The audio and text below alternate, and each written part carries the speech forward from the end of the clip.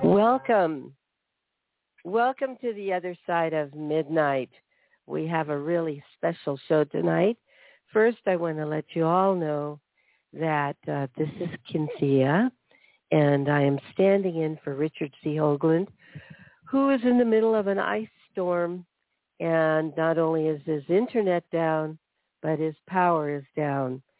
And we felt this show was too important to postpone. We have many guests on this show that have never been on the show, and we're going to be reporting some groundbreaking work that has been a journey of over 60 years. So the show is called The 60-Year Breakthroughs in Finally Solving the Kennedy Assassination. And our guests are Barbara Honegger and many other guests, which she will introduce as we go along. This is something this is going to be a keeper. This show is definitely going to be a keeper. And I'd like to bring Barbara Honegger on. Let me just share a little bit about Barbara first. She is a high-level government. She's served in high-level government positions, including White House policy analyst, special assistant to the president for domestic policy, director of the Attorney General's Law Review at the Department of Justice, and for more than a decade was the senior military affairs journalist at the Naval Postgraduate School, the premier science, technology, and national security affairs graduate research university of the Department of Defense. And many of you, our audience of the other side of midnight, are very familiar with Barbara. She has brought us consistently amazing breakthroughs, and I would like to bring Barbara on now to shepherd this show.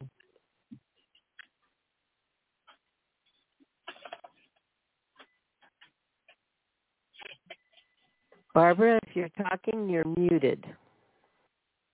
I can see you. Welcome. Welcome to the other side of midnight. It's not a good idea to mute yourself when you're the co-host of a show. Okay. Well, thank you, Cynthia, for that introduction. And Cynthia and I will be co-hosting the show tonight. We're sorry that Richard Hoagland isn't with us. I hope he is listening tonight. And Richard, if you are listening, you are right, as usual. Nothing important, as you always say on the other side of midnight, nothing important is revealed until it's time. And now is clearly the time for the world to know the truth about the JFK assassination. For tonight on this show is 3 historic hours, and in great detail, you will hear live from the man who shot President John F. Kennedy from the grassy knoll.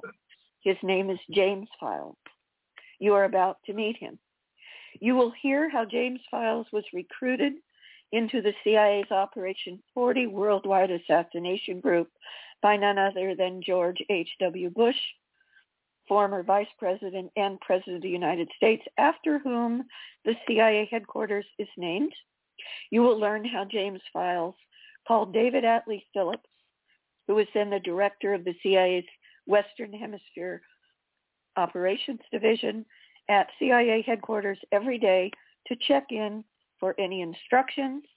You will hear how David Atlee Phillips was the CIA controller for both James Files and Lee Harvey Oswald in the lead up to the JFK assassination. You will learn that David Atlee handpicked James Files, the man you are about to meet, for black operations worldwide involving assassinations, that Phillips issued the Remington Fireball pistol that James Files personally used with a single mercury-filled bullet to kill JFK on November 22nd, 1963. And you will learn how Phillips personally checked in on James Files on the grassy knoll behind the picket fence approximately 15 minutes before the assassination.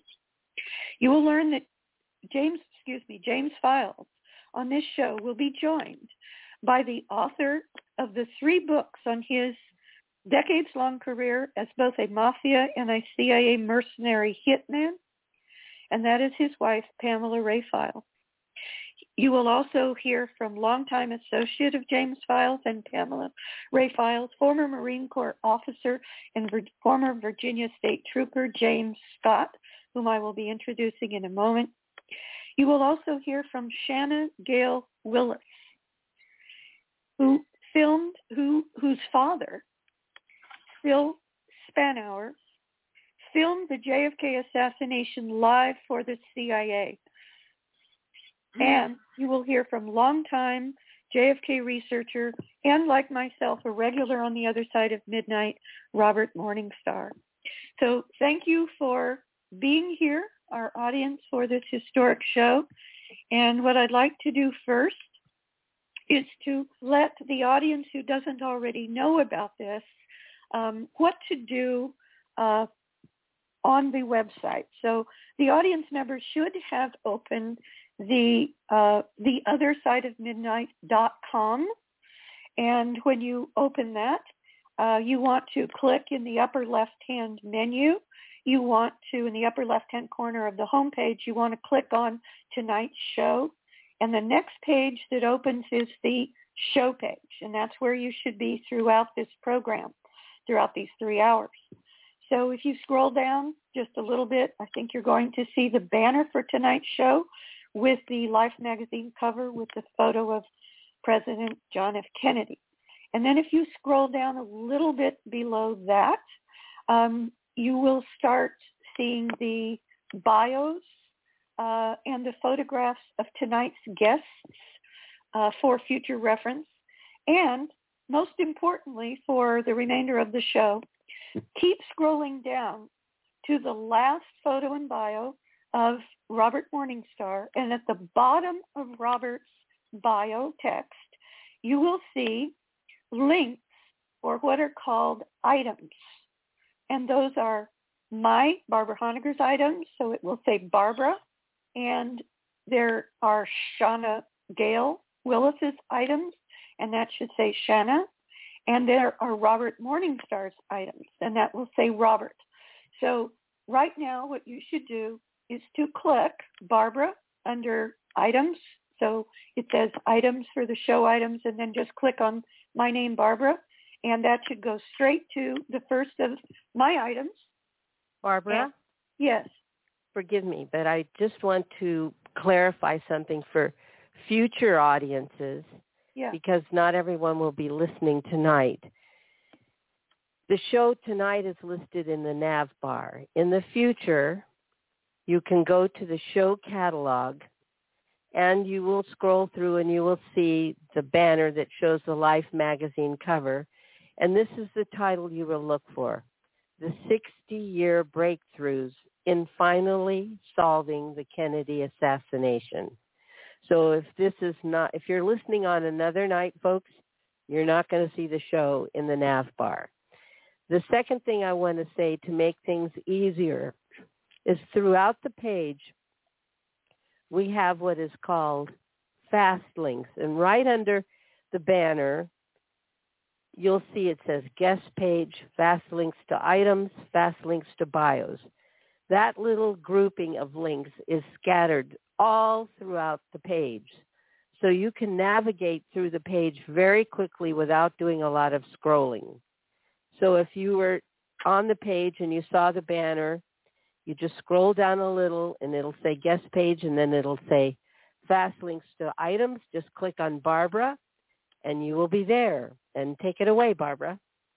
Okay.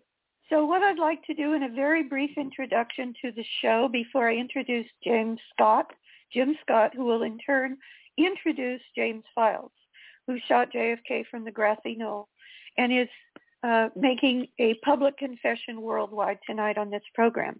What I'd like to do is first, very briefly, if the audience could go to fast links to items, click, as Cynthia just said, on my name, Barbara, and that will take you to my items. So my very first item for your future reference, although you could click on it now if you wanted to, is Jim Scott. I'm about to introduce him to you, a longtime associate of James and Pamela File. Jim Scott was the host for an historic event in Dallas this November 21st, the day before the 60th anniversary. I helped to co-host it with him. And item number 1, if you click on it, you will open the entire PowerPoint slides in PDF format so that it can be posted on the internet here for you. The entire PowerPoint slides from that historic November 21st live event with James Files in Dallas. And I invite you and encourage everyone to carefully read every single slide. You won't be able to do this tonight on the show because we're going to be going into the actual interviews on this show, but it's very important. Also, my number 2, this is very important. Thanks to Robert Morningstar, who is a guest on this show tonight, longtime JFK researcher, passionate researcher for the truth about the JFK assassination. Robert Morningstar single-handedly arranged for the London Times, for the top DC correspondent in Washington, D.C., for the London Times, to do a credible coverage of what James Files said in an interview with him. His name is Hugh Tomlinson, and if you click on my item number 2, you will be able to read that article from the London Times, which was a true breakthrough. To my knowledge, and I believe also Robert Morningstar's knowledge, this is the first major mainstream press publication outlet that has credibly covered the truth about who shot JFK from the grassy knoll. Number 3 is an extremely important item. This is, if you click on the words, the Operation Zipper document, it will open to this critical document that is online, and it is effectively the minutes or the record of the meetings of the Star Chamber court-martial. It was effectively a Star Chamber court-martial where the participants who made the decision at the highest level of the U.S. government throughout and across the U.S. government to assassinate JFK in public. You will read in the Zipper document of the meetings beginning in March of 1963 for months and months and months leading up to the assassination, of the actual meetings, who was there. And this includes the then CIA Director, John McCone. It includes representatives of the Joint Chiefs of Staff, the top military officers in the Pentagon, the top representative for the FBI, top representative for the State Department, James Jesus Angleton, who was the head of counterintelligence for the CIA. The bottom line is the entire superstructure of the executive branch and the military and intelligence of the U.S. government decided secretly, without his knowledge, to assassinate JFK. And you must read the Operation Zipper document. Number 4 in my items, this is extremely important, is a book called The Inheritance by a man who calls himself Christopher Fulton. Now, Christopher Fulton, we now know, is not his real name. Every American and everyone in the world should read this book, because what this book is about is the fact that this man, who we have reason to believe, there is evidence, that he is actually an illegitimate son of Robert Kennedy, who of course was JFK's brother and the Attorney General under President John F. Kennedy. There's reason to believe that Christopher Fulton is actually a son of Robert Kennedy. And if so, that would make sense of why the book is called The Inheritance, which is otherwise a mystery. What you read in this book is the literal hell that the Department of Justice and the U.S. government put Christopher Fulton, a.k.a. Christopher Fulton, through for the sin of owning the Cartier watch that JFK was wearing on his left wrist in the limousine in Dallas and Dealey Plaza. And the reason that they literally put him on the most wanted terrorist list, arrested him, put him in prison, tortured him, put him in solitary confinement, all to try to get him to give up the watch. So why was the watch so important? It was so important because it had traces of mercury from James Files' mercury-filled bullet. The single bullet in his pistol that he used from the grassy knoll to shoot JFK. And the very fact that there could be a piece of evidence, this Cartier wristwatch that Jackie had given for their anniversary, that it had traces of the mercury on it, that watch with traces of mercury alone proved that Oswald did not shoot that bullet. Okay, so that's why the book, The Inheritance, is so critically important, because as you will see, it was James Files who used the mercury-filled bullet to kill JFK from the grassy knoll. Number 5, and we're almost done with my items, then I'm going to introduce Jim Scott, who will introduce James Files himself. Number 5 in my items is the cover of the book Regicide. Now, this book was published some years ago, and what's important about it, if you can read down below, at the back of this book, in the original edition, which is extremely difficult to get, it's not available on Amazon anymore. But every once in a while, you can find a copy on something like abe.com, which is a rare books online source. But this original edition of the book Regicide by Gregory Douglas, in the appendix, it contained the Operation Zipper document. And that document was leaked to the author by none other than Robert Crowley, who was the former Assistant Deputy Director for Clandestine, that means Black Ops, for the CIA. He had the Zipper document, which cataloged meetings beginning in March of 1963 by the absolute top level of the executive branch, military, and intelligence of the U.S. government, who together deliberated and decided to have JFK killed in Dallas. Okay. Barbara?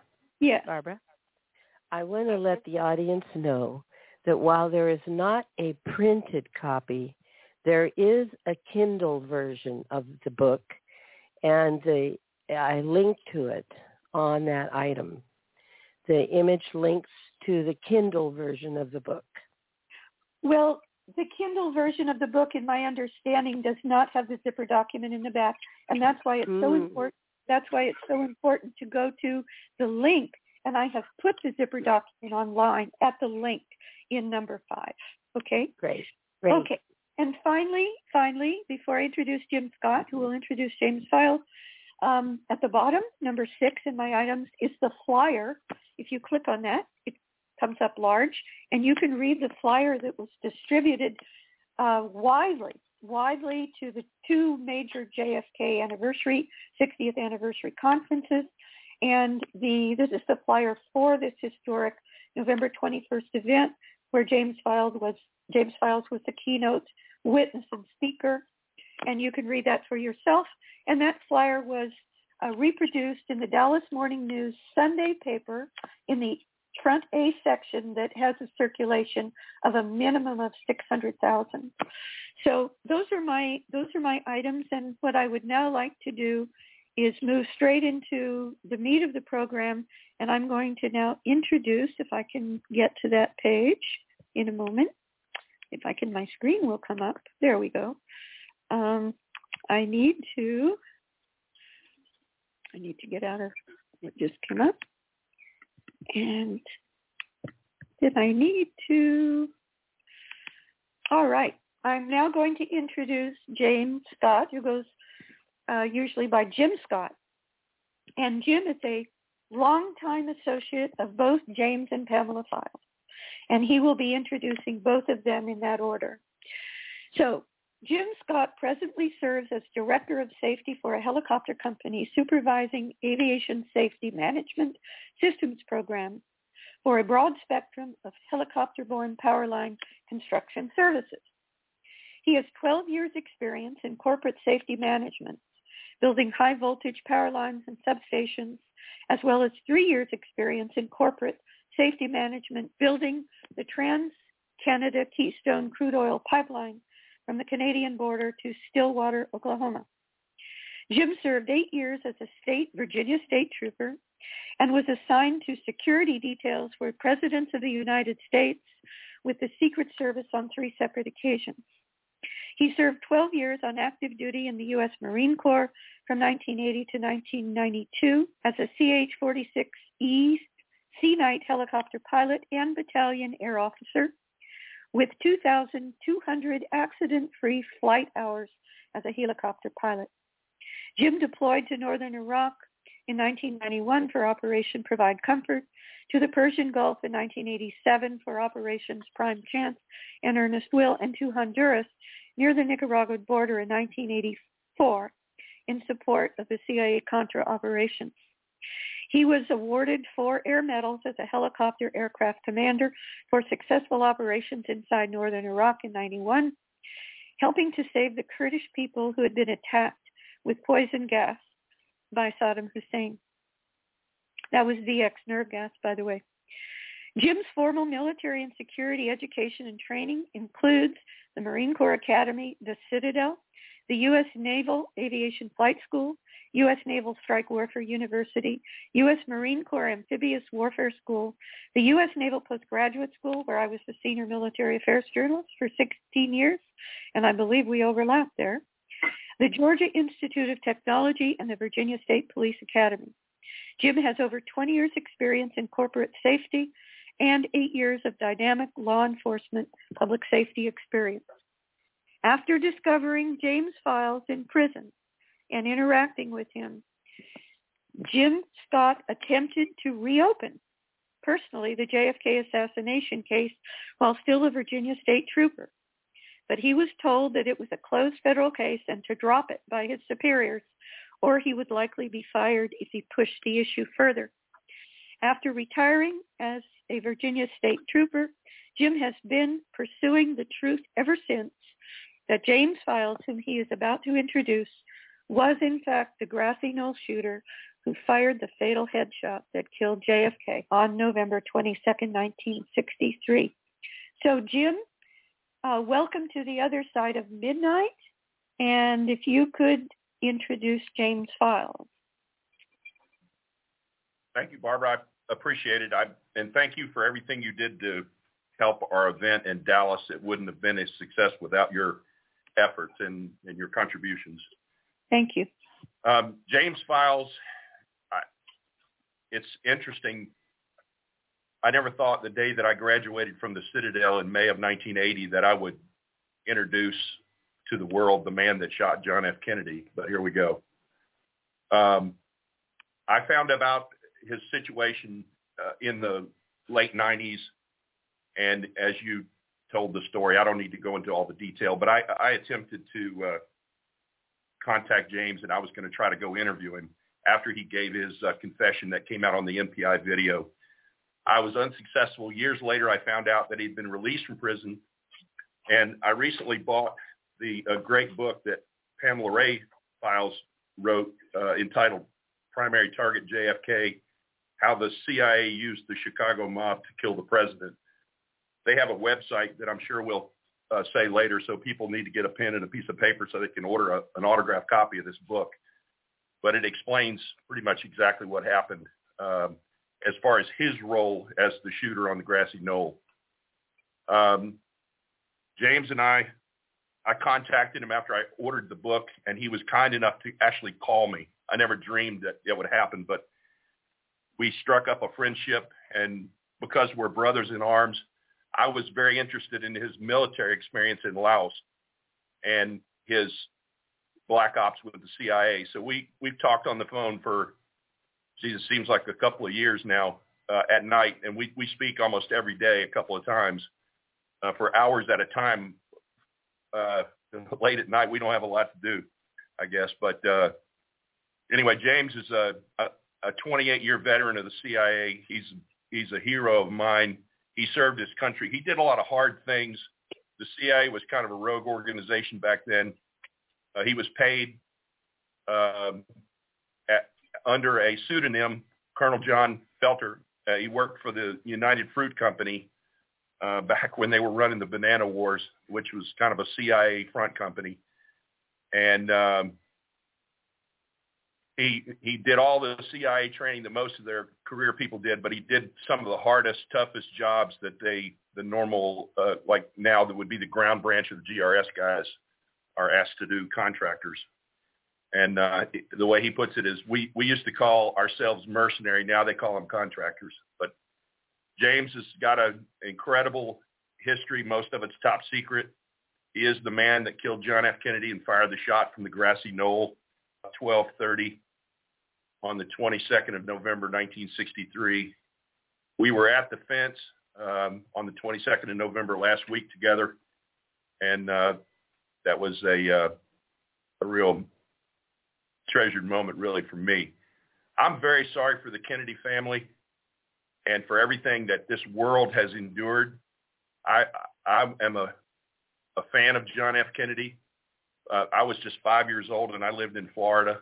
Everybody says, you know where you were when John F. Kennedy was killed. That's not true for me. I don't have any idea what I was doing when John F. Kennedy was killed. I was just a little kid. But James is a hero in my book. He's a patriot. He served this country for a long time, but he also did some bad things, for the mafia and things like that. He spent 32 years of his life in prison. He was saved by the grace of Pam's relationship. What a wonderful woman she is and a great writer. She's written 3 books that everybody should try to buy if you can find a copy of it. There's one that's hard to find. But James, they want me to start off by asking you a couple questions, and I want to welcome to the show. Jim? Yeah. Yeah, we're at the bottom of the hour, and we really need to take a break. And then when we come back from the break, I'd like to just give some highlights from James Files' bio that you didn't touch on before you introduced him. Okay, go ahead. Okay, so Cynthia, should we take the break now? Okay, we would have taken it in a minute, but now it's okay, Keith. So you're listening to The Other Side of Midnight. Our show tonight is the 60-year breakthroughs in finally solving the Kennedy assassination. Our guests include Barbara Honegger, Jim Scott, and more. We're going to hear from the shooter on the other side of the break. We shall return. If you're into hyperdimensional, one thing you'll find is essential is our club, 19.5. It's a hyperdimensional storage case, a treasure trove of outer space. Our club, 19.5. All the data we've accumulated, you'll find here, titled and collated. Why don't you just drop on by and give our club a try? If you're into hyperdimensional, you'll find our credentials are fine. Club 19.5.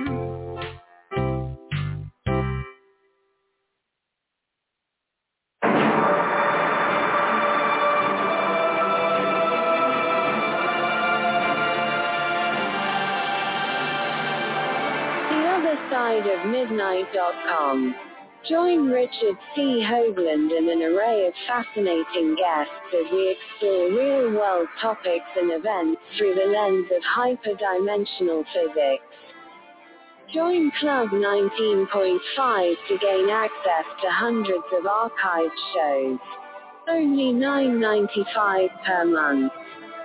Listen in each Saturday and Sunday to the most compelling and thoughtful broadcast heard in over 160 countries around the world. Real research, real data, real science. The Other Side of Midnight.com. And welcome back to The Other Side of Midnight. This is a historic show, one you have not heard before, with totally new data, new insights, and breakthroughs. We were just having a conversation with Jim Scott and Barbara Honegger, and we're about to bring on James File. But so, Jim, before we do, Cynthia, I just want to give people a thumbnail sketch of James File's background, which most of this Jim Scott didn't touch on. And I think it's important for people to understand who it is they're about to hear from. So can I go ahead with that? Yes, please. Yeah. Oh, okay. So you're about to hear from James Files, the grassy knoll shooter of JFK. James Files was born in January 1942 in Oakman, Alabama. His military training and education was at Camp Hero in Long Island in New York. He joined the U.S. Army 82nd Airborne Division in January 1959 on his 17th birthday. He served in Operation Mobile White Star in Laos in July of 1959. He was then recruited into the CIA's mercenary forces in 1960, the next year. He is a 28-year veteran of CIA Black Operations from 1961 to 1989. He had special ops, tradecraft, and assassination training. He served in CIA Operation Mongoose at the Bay Pigs in 1961. He was one of the very first two recruits into the CIA's Operation 40, worldwide assassination group of 40 assassins, and that was in 1961. He served in Operation 40 in Mexico with none other than George H.W. Bush at the age of 21.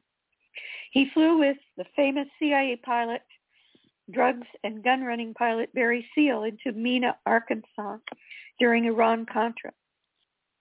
He used 33 different CIA passport identities throughout his CIA Black Ops career and changed his last name to Files from Sutton at the age of 23. He was paid as a CIA mercenary shooter under the name Colonel John Felder, F-E-L-D-E-R, by the CIA front company United Fruit. He was the grassy knoll shooter on November 22, 1963, with the Chicago Mafia as a CIA mercenary at the age of 21. And 26 years of his black operations for military and intelligence still remain classified. So Jim Scott, please introduce James Files. I don't think I can top that, but Jim, you want to come on and go through these questions that we talked about? Yeah, can you hear me now? Yes, sir, Yeah. loud and clear. Okay, 10-4. All right, so the audience, I'm sure, is awed a little bit that they're going to hear the voice of the grassy knoll shooter, but why don't you explain, get to the meat of it and explain exactly what you did the day of the assassination, from when you got up and left the hotel to when you got back to the hotel. That morning, and when I got up, I made a phone call, and I went over to where Johnny Roselli and Charles Nicoletti were staying. I took Johnny Roselli to Fort Worth to the Old South Pancake House, which they've now moved a little bit further south. The business, not the building. We picked up information there, the change of the route, the last minute change to go down Elm Street. Also, met with Jack Ruby at the Old South Pancake House, and he gave Johnny Roselli 5A vanilla envelope that carried Secret Service badges and things like that in it. And then I went on back, dropped him off, picked up Chuck, and Charles Nicoletti and I walked to the plaza that morning, talked about things, and he asked me if I would be willing to back him up since Johnny was going to step down as backup shooter. I told him I'd be honored to. So went on back to where he was staying at his motel. I put the car at the Dow Tech building, and with a 1963 Chevy Impala Super Sport 327, burgundy red was the color of it. Never saw Lee Harvey Oswald that morning at all, that day. I did not see him. Explain how you got selected as the shooter to back up. General Lansdale was the one that had Johnny Roselli step down and replace me, and I stood behind the picket fence with the fireball, 220 Remington fireball that was made and produced by Wayne Link, and he is actually the father of the fireball. Can you tell us about the mercury bullet? Mercury round. I know most people use bullet. I use round from my military training, but I had George Calora, a.k.a. the Wolfman, make me what I wanted was a kill round, and he did the mercury round where he drew a left in one end, filled it with mercury, covered it with wax, and let it harden, and did what he did to make the round. I didn't make the round, he did. And he made me 6 of those, and I only used 1. I had 5 left. All right, so tell us about, once you're in position in behind the fence area, exactly kind of what went on, just the last hour or so up to, and when you, all the way through the shot. Well, right through there, but behind, first I was in the railroad yard. I turned my jacket inside out, used the outside, used the liner inside. On the outside, there's a red and black plaid liner. So where I looked like a railroad worker, walked amongst the boxcars, a piece of chalk, writing numbers down, so nobody got suspicious of me or figured I was anything was wrong. Shortly before the motorcade arrived, I pulled the briefcase with the gun in it, with the fireball in it, out from under the boxcar, walked over behind the fence, took it out, and I removed the scope. And a lot of people say you cannot remove a scope, but they do make a scope for the fireball. I had Wolfman put a lock set there where when the scope went on, once it was set, it would stay set. And then you would take it up there in transportation. Put it back on, crowd, looked like old home week, so a lot of people I knew. Everybody from Frank Sturgis to George W. Bush, Jerry Hemmings, it's like old home week. A lot of the Cubans I knew. You're talking about people that were involved in the Bay of Pigs operation with you. Bay of Pigs, people that I had trained and worked with. And they were at Dealey Plaza. They were at Dealey Plaza, yes. Where was Frank Sturgis? He was up and to my left, maybe 80, 90 feet away from me. Mm-hmm. And George where was Bush, George Bush? Yeah. He was just almost in back of me by the school book depository.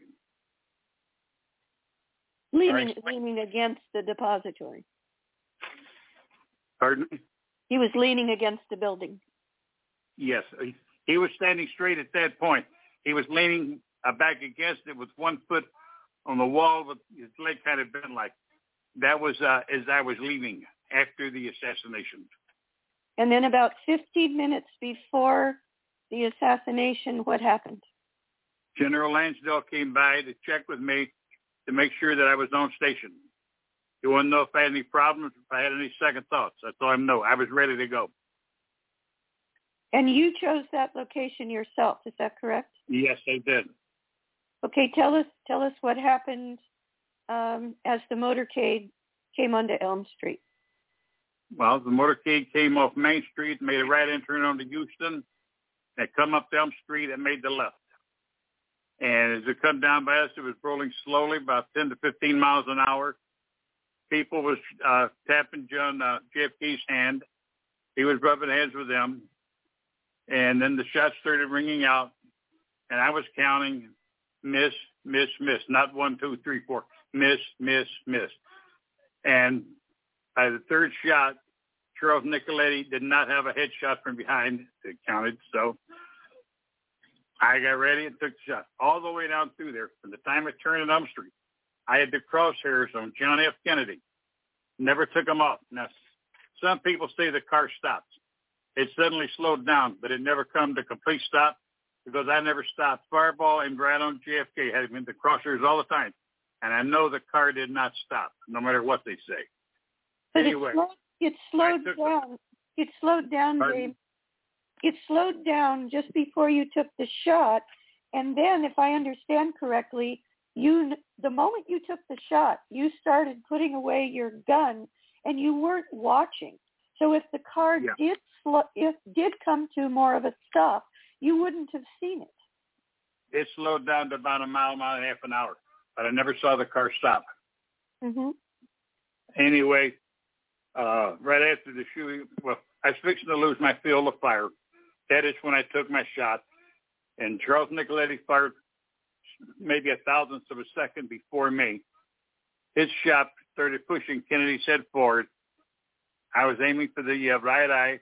The head went forward. I caught him in the right temple, and the head went backwards, and a lot of skull come out, the brain and things. And I did an oil painting for Robert Clayton Buick on his book called Assassination, and I gave John F. Kennedy, I gave him a watermelon head, and people thought I was goofy for doing that, and I painted that one when I was in prison and sent it to him, and had specters and death in back of him coming for him. But when I got through, took the shot, I immediately ejected the brass from the chamber, put it in my mouth, and I was biting down on it while I bent over and put the fireball in the briefcase. Closed the briefcase, stood it up, because I'm ready to go. As I pulled my jacket off, I held the sleeves the inside the liner. We moved it to the end, back to the inside again. I had the gray poplin jacket on, which matched the pants, which is a gray poplin material, kind of shiny silver or gray. And I put my fedora on, picked up the briefcase, and I walked away. Explain where you walked to, and then how what happened at the getaway car and where you went. I walked back to the Dowtech building.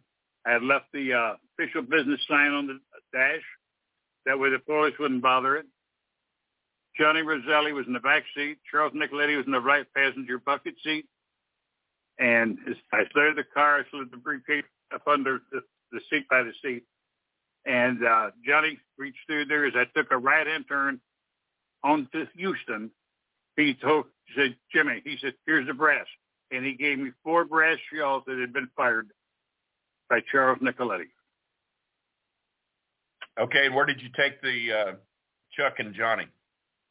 Okay, I took them on Houston Street there, a few blocks up, made a left-hand turn, went down a couple of blocks, made a right-hand turn, went a few more blocks, and pulled in by the Sinclair gas station. They got out of the car, walked across the parking lot. I do not know what they got into, did not want to know. And I immediately pulled away, and I headed back for Mesquite, Texas. The lamplighter ran where I was staying at. What did you do at the hotel when you got there? I went into the room. I waited, left the guns in the car until nighttime to bring them in to clean them. But I went in and heated some wax, took a shower, got the wax off of my hands and wrists and my face, if there was any there. I didn't take no chances. And got out of the shower, come out, dressed, everything. Suddenly there's a knock on the hotel door, which had me a little bit concerned. I opened the door, and there stood Gary Marlowe, also known as the Raven. And his first words was to me, I asked him, what the hell are you doing here? And he said, I burned a cop. And he wanted to know, because he was used to always returning his weapons to me after he had used them, because I would always return the weapons back to Wolfman, which is George Calora. I told him, I said, no, keep it, throw it away, get rid of it. I don't want it. I got enough problems now. Leave. And he left at that point, never came in my room. Well, I think it's important to tell the audience who the policeman was that he shot. The policeman was J.D. Tippett. He was the only police officer shot that day in Dallas. Explain to Jimmy the relationship between the Raven, Gary Marlowe, and J.D. Tippett, and why he shot him. J.D. Tippett served with John C. Grady, who was a historian for the 82nd Airborne.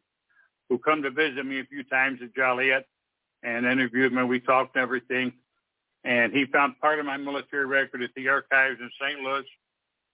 And then a few weeks later, we went back to get more information. Everything was gone, and said no further information available. The J.D. Tippett and Gary Marlowe. Yeah, I know that. But I'm bringing up who J.D. Tippett was, and he served with John C. Grady in World War II, and he was with intelligence.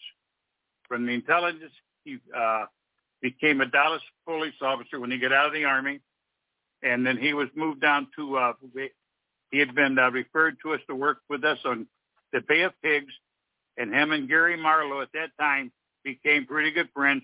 They went out, had a few drinks together, ate dinner together and things. But Sam Giancana was on the order. Gary Marlowe had him come to town to do any cleanup work, wet work, as you wish to call it, in case it was needed. Gary Marlowe had the orders not to let anybody know that he was in Dallas that day. So when J.D. Tippett pulled over and parked and got out of his car, he never drew out his gun. Gary Marlowe pulled his and shot him and killed him at that point because J.D. Tippett was a tie back to him. Marlowe was a tie to me. So was Oswald. And that would have brought down a lot of things going back to the Chicago mob. The CIA used the Chicago mob for one reason. There'd be no tiebacks to the agency. And the Chicago mob could take the fall. Explain why. That's what happened right there at that part of it. Explain what Gary's mission was, why he was on the street over there where he bumped into J.D. Tippett. I told Chuck that morning about Oswald. Oswald said he would tell Sam and take care of it. He told Sam Marlowe's job, the Raven, was to go get Oswald. He was sent to his place.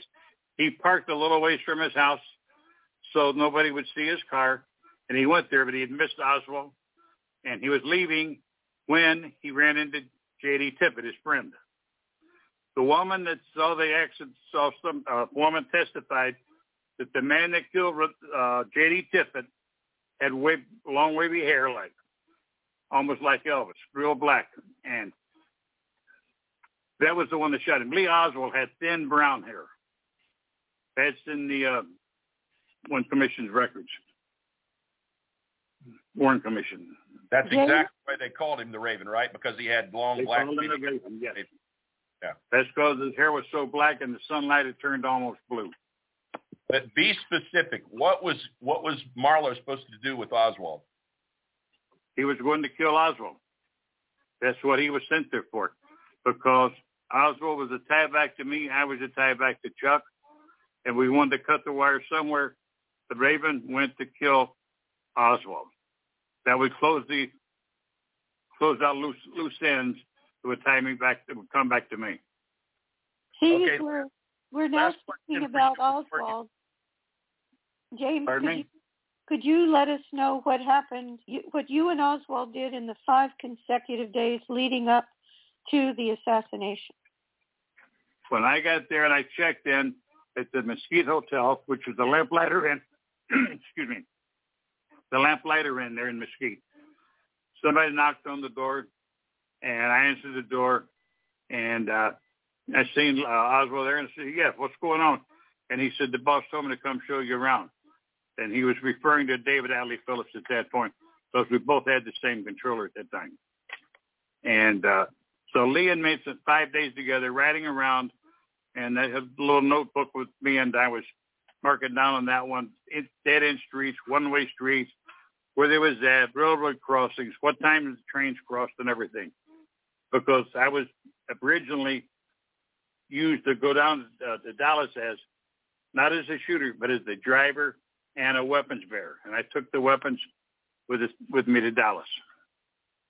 So did you scout out Dealey Plaza with Oswald? Yes. I spent 5 days with Oswald. Mm-hmm. And who was driving? His job at the bookstore was the cover story. And who was the driver, Oswald or you, during those 5 days? I did the driving, but Oswald could drive because he drove a truck and met me different times at Baton Rouge, Louisiana, sometimes at Clinton, Louisiana, because I ran guns down there. I own the Coffee Cup in Melrose Park, and I ran some of the things out of their weapons and things for the White Hand, for Alpha, and, the group. Did David Atlee Phillips ever, before the assassination day, did he ever tap Oswald to be a shooter, and then Oswald changed his mind? Or what happened? Not that I know of. No, he did not. So Oswald was never tapped by David Atlee Phillips to be a shooter? Not to my knowledge. He introduced me to Lee Harvey Oswald, but he never had us both together at the same time. He only saw one agent at a time, one field operative. Because everything was compartmentalized. So the only time you were with Oswald was beginning 5 days before? No, I knew him 6 months prior to that. That's when I was running the guns to Baton Rouge, Louisiana, and to Clinton, Louisiana. But you were physically... I would meet Oswald there. He would drive a pickup truck there, and then we would unload the cases of guns into the pickup truck and take them to New Orleans to load them on a freighter going... We shipped the guns to Papa Doc in Haiti at that time. Mm-hmm. And after Papa Doc was gone, we continued to ship guns to Baby Doc in Haiti. Okay. Jim, other question? I have a question. Yeah. This is Cynthia, and I have a question. Good. I think it's a question. Hello, James. I think Hello. It's a question that a lot of the audience, Americans, are asking. And I'm wondering, I understand that you were following orders, if you will. But I wonder, what was the impact for you, if there was any, to take a life of someone that was so beloved, not only from this country, but from his family, and Oswald, who you were driving around with, to know that he was going to be wiped out? You could be wiped out the same. I don't understand. Kennedy wasn't just a clay duck. He was a real live person with blood coursing through his veins. And I just want to understand, how is it that we can be so, so programmed by a duty that we can overlook the value of life? I was trained to take orders. I had no remorse for killing JFK. I did feel bad about his children growing up without a father. But JFK was not good for this country. Not my decision. Other people made the decision. I was a tool. He was bred from his birth to kill. So by the time he was 21, he had already had 17 primary targets in your crosshairs? No, that's before I was 18. My birthday is January 24th, 1942. Operation Mobile White Star, CIA project operation, which at the time I did not know was CIA. I served under Colonel Fletcher Prouty. I respected the man a lot. They interviewed him to make sure I was one of his men before he died. He confessed on his deathbed that I was one of his men. And did you ever question? The overkill did you ever matter. question the rightness of these orders? Mm-hmm. Did it ever cross your mind, or you just went along with it? I was a soldier. I was in the 82nd Airborne. I followed orders. I did what I was ordered to carry out. I was a soldier for the mob, and I was a soldier for the CIA. Okay. I look back and I've asked God to forgive me for my sins, but that's another story. But I don't know if it's another story. I did every operation they gave me. I did over 100 dark operations. It's classified. I signed over 100 NDAs. Signed a secrecy pact. I didn't want to get violated by talking about those jobs and be charged by the OSA, which is the Official Secrecy Act, and I've never looked back. I know my wife has tried to get me to feel remorse, but it's hard to feel remorse for something that you thought was right. Uh-huh. And when they gave me the orders, and I took the job, and I was working strictly for the Mafia when I went to Dallas. The CIA was kept out of it. I was paid by United Fruit. Next of all, I went to the bank in Florida. The money went under the name of Colonel John Felder. The money was transferred from there to the bank in Broadview, Illinois, under the name Files, so that my family could draw the funds from the bank and live. So did you feel that it was your highest calling to serve the mafia? No, I guess I know the mafia is supposed to come first, La Costa Nostra and that. But whoever I was working for or what I found, when I was asked to do a job, I did the job. I didn't think about what it was. To me, it was another day at the office. Wow. Yeah, James. And so now, Cynthia, here you are. Yes. I'd like to ask James a question in the last 2 minutes or so before the break. And that is, James, if you could let the audience know about your debriefing by David Atlee Phillips. I took my debriefing in Chicago at 63rd and Lawler at the Midway Airport in Chicago. With David Atlee Phillips. That is the first time I had let anyone know that I had used a mercury round when I shot Kennedy. When I told David Atlee Phillips, my controller, when I told him that, wasn't too pleased about it. But a couple of weeks later, maybe 3 weeks, whatever it was, JFK's brain went missing. And the reason why, there's a lot of mercury in with it. Mercury is splattered all over the limo of the car. What I understand, Jackie's clothes, JFK's clothes, watch, some other things. But I gave my debriefing, got my debriefing at 63rd and Lawler at the Midway Airport, where we had a hangar for the CIA.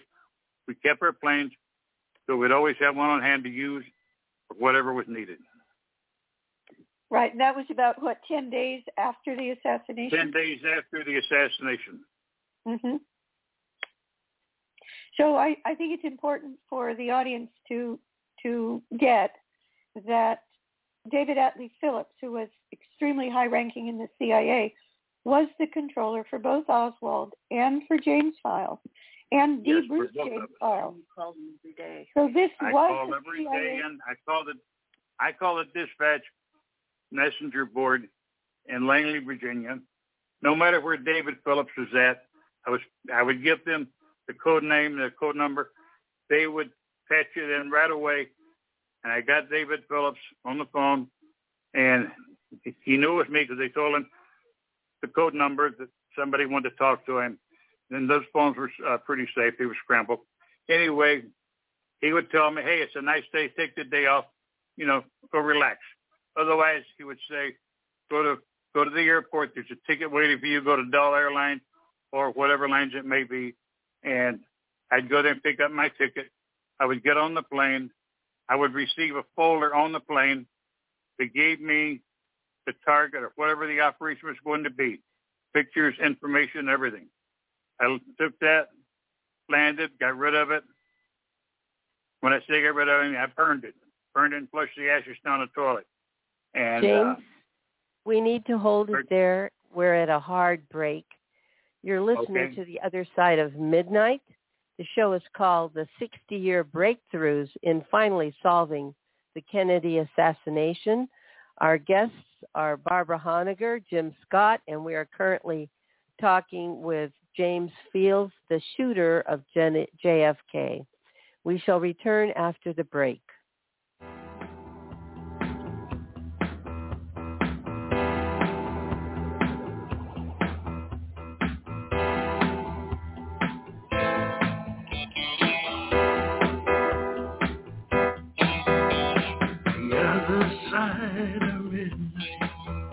If you really listen hard, you can hear what the universe is saying.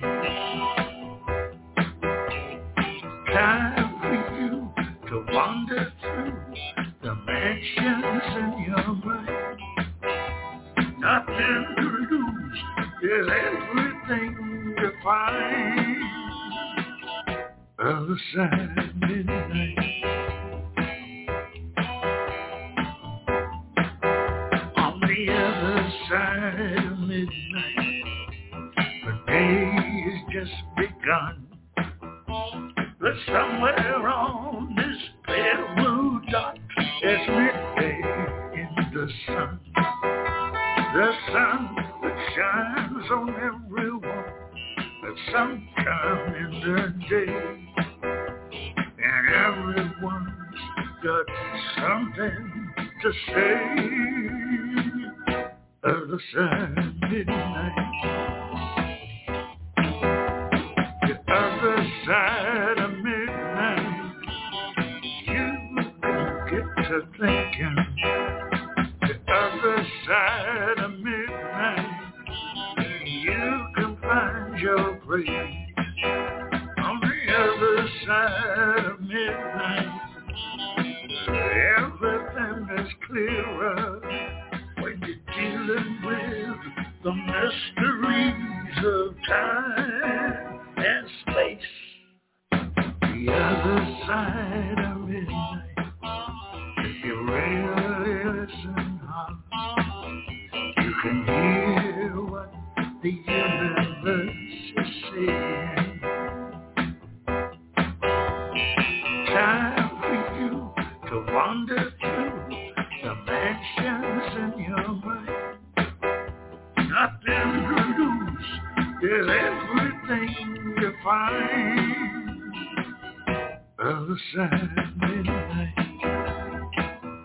other side midnight, other side midnight, other side. And welcome back to the other side of midnight. I love that song, by the way. Tonight's show is the 60-year breakthroughs and finally solving the Kennedy assassination, and we are in conversation with James File, the actual shooter on the grassy knoll. And James, you were just recounting to us the breakdown of what happened after you took that fatal shot. I invite you to continue with what you were depicting there. Well, the fatal shot, when I took that, then, like I said, reversed my jacket, picked up the briefcase. It all happened in less than 30 seconds. I was walking away. I was about 8 to 10 feet away from the end of the fence. As I rounded the fence, people came running by me, passed into the people. They thought nothing about it. It looked like a businessman going to lunch. They went back there, and then they ran to the railroad yard, and everybody was looking around. Most of the answers are in my book, where they've asked the same question many times over. And I've asked the people, I shouldn't say it, Pamela emailed them and said if they wanted to ask a question, they could. And if they wanted their name in the book, give us permission, which they did, and they gave permission. And there's a lot of questions in the book in that part. Yeah, I think this is a good time to introduce Pamela Ray File, your incredible partner and the author of all 3 books on your career as a mafia and CIA mercenary shooter. And Pamela Ray Files is on the program. You've heard her talking to James there a few times. So briefly about Pamela's background, and then I'd like, Pamela, for you to tell the amazing story as to how you got connected with James, the amazing story of how you got together, what happened to James to bring him to tell the truth publicly, which is amazing. I'm convinced that if it weren't for you, this would not be happening. And the 3 books that you have published. So just briefly, your background. Pamela Ray Files was born and raised in Oregon and Hawaii. She is the author of all 3 books on her husband James Files' career as a U.S. military and CIA mercenary shooter. The 3 books on James Files' career are, the first one is To Kill a Country, on the coup d'etat in Chile. The second one is called Interview with History, the JFK Assassination, obviously on the JFK assassination. And the latest book, which I highly recommend, I recommend all 3 of them, but the latest book is titled Primary Target JFK, How the CIA Used the Chicago Mob to Kill the President. And all 3 of these books and much else is available on James and Pamela Files' website. And I'm going to give that now and many times during this show, because you can get signed copies of all three books, including especially Primary Target, JFK, which is available both in hard copy and in paperback. I have both. And James not only signs and dates the book on the title page, but he also puts his thumbprint right by his signature. So their website is JFK Murder, JamesFiles.weebly, that's WEBLY.com. Again, that's JFKMurderJamesFiles.weebly, WEEBLY.com. And you should go to that website and order those books. So, Pamela, it would be wonderful if you could come on and tell us the amazing story of how you met James Files and how you came to be the author of these three amazing books. Okay, wow, that's a big story, but I'm going to try and give you the Reader's Digest version because it's a big, long story. Back in 1997, I was in the church library over there in Kihei, Hawaii. That's where I lived at the time. And long story, but I'd been trying to get somebody at church to talk to me about the book of Revelation and end times, and just I knew we were living in the end times, but I knew at church we weren't really being taught about it. So I went in there just to see what I could find for myself, and ended up finding a book called High Treason, The Assassination of John F. Kennedy, What Really Happened.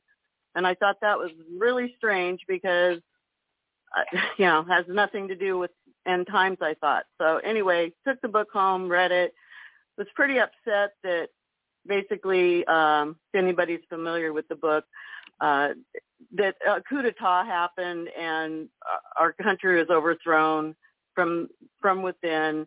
They shot their way into power, and they're still in power. And it was back when Clinton and Bush were trading turns on being president and running the country down.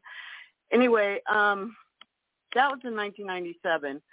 In 1998, I found in a Blockbuster Confession of an Assassin, and I found that video. That was the first Confession of Assassin video that James Files taped when he was at Stateville in 1994, when Joe West had contacted him.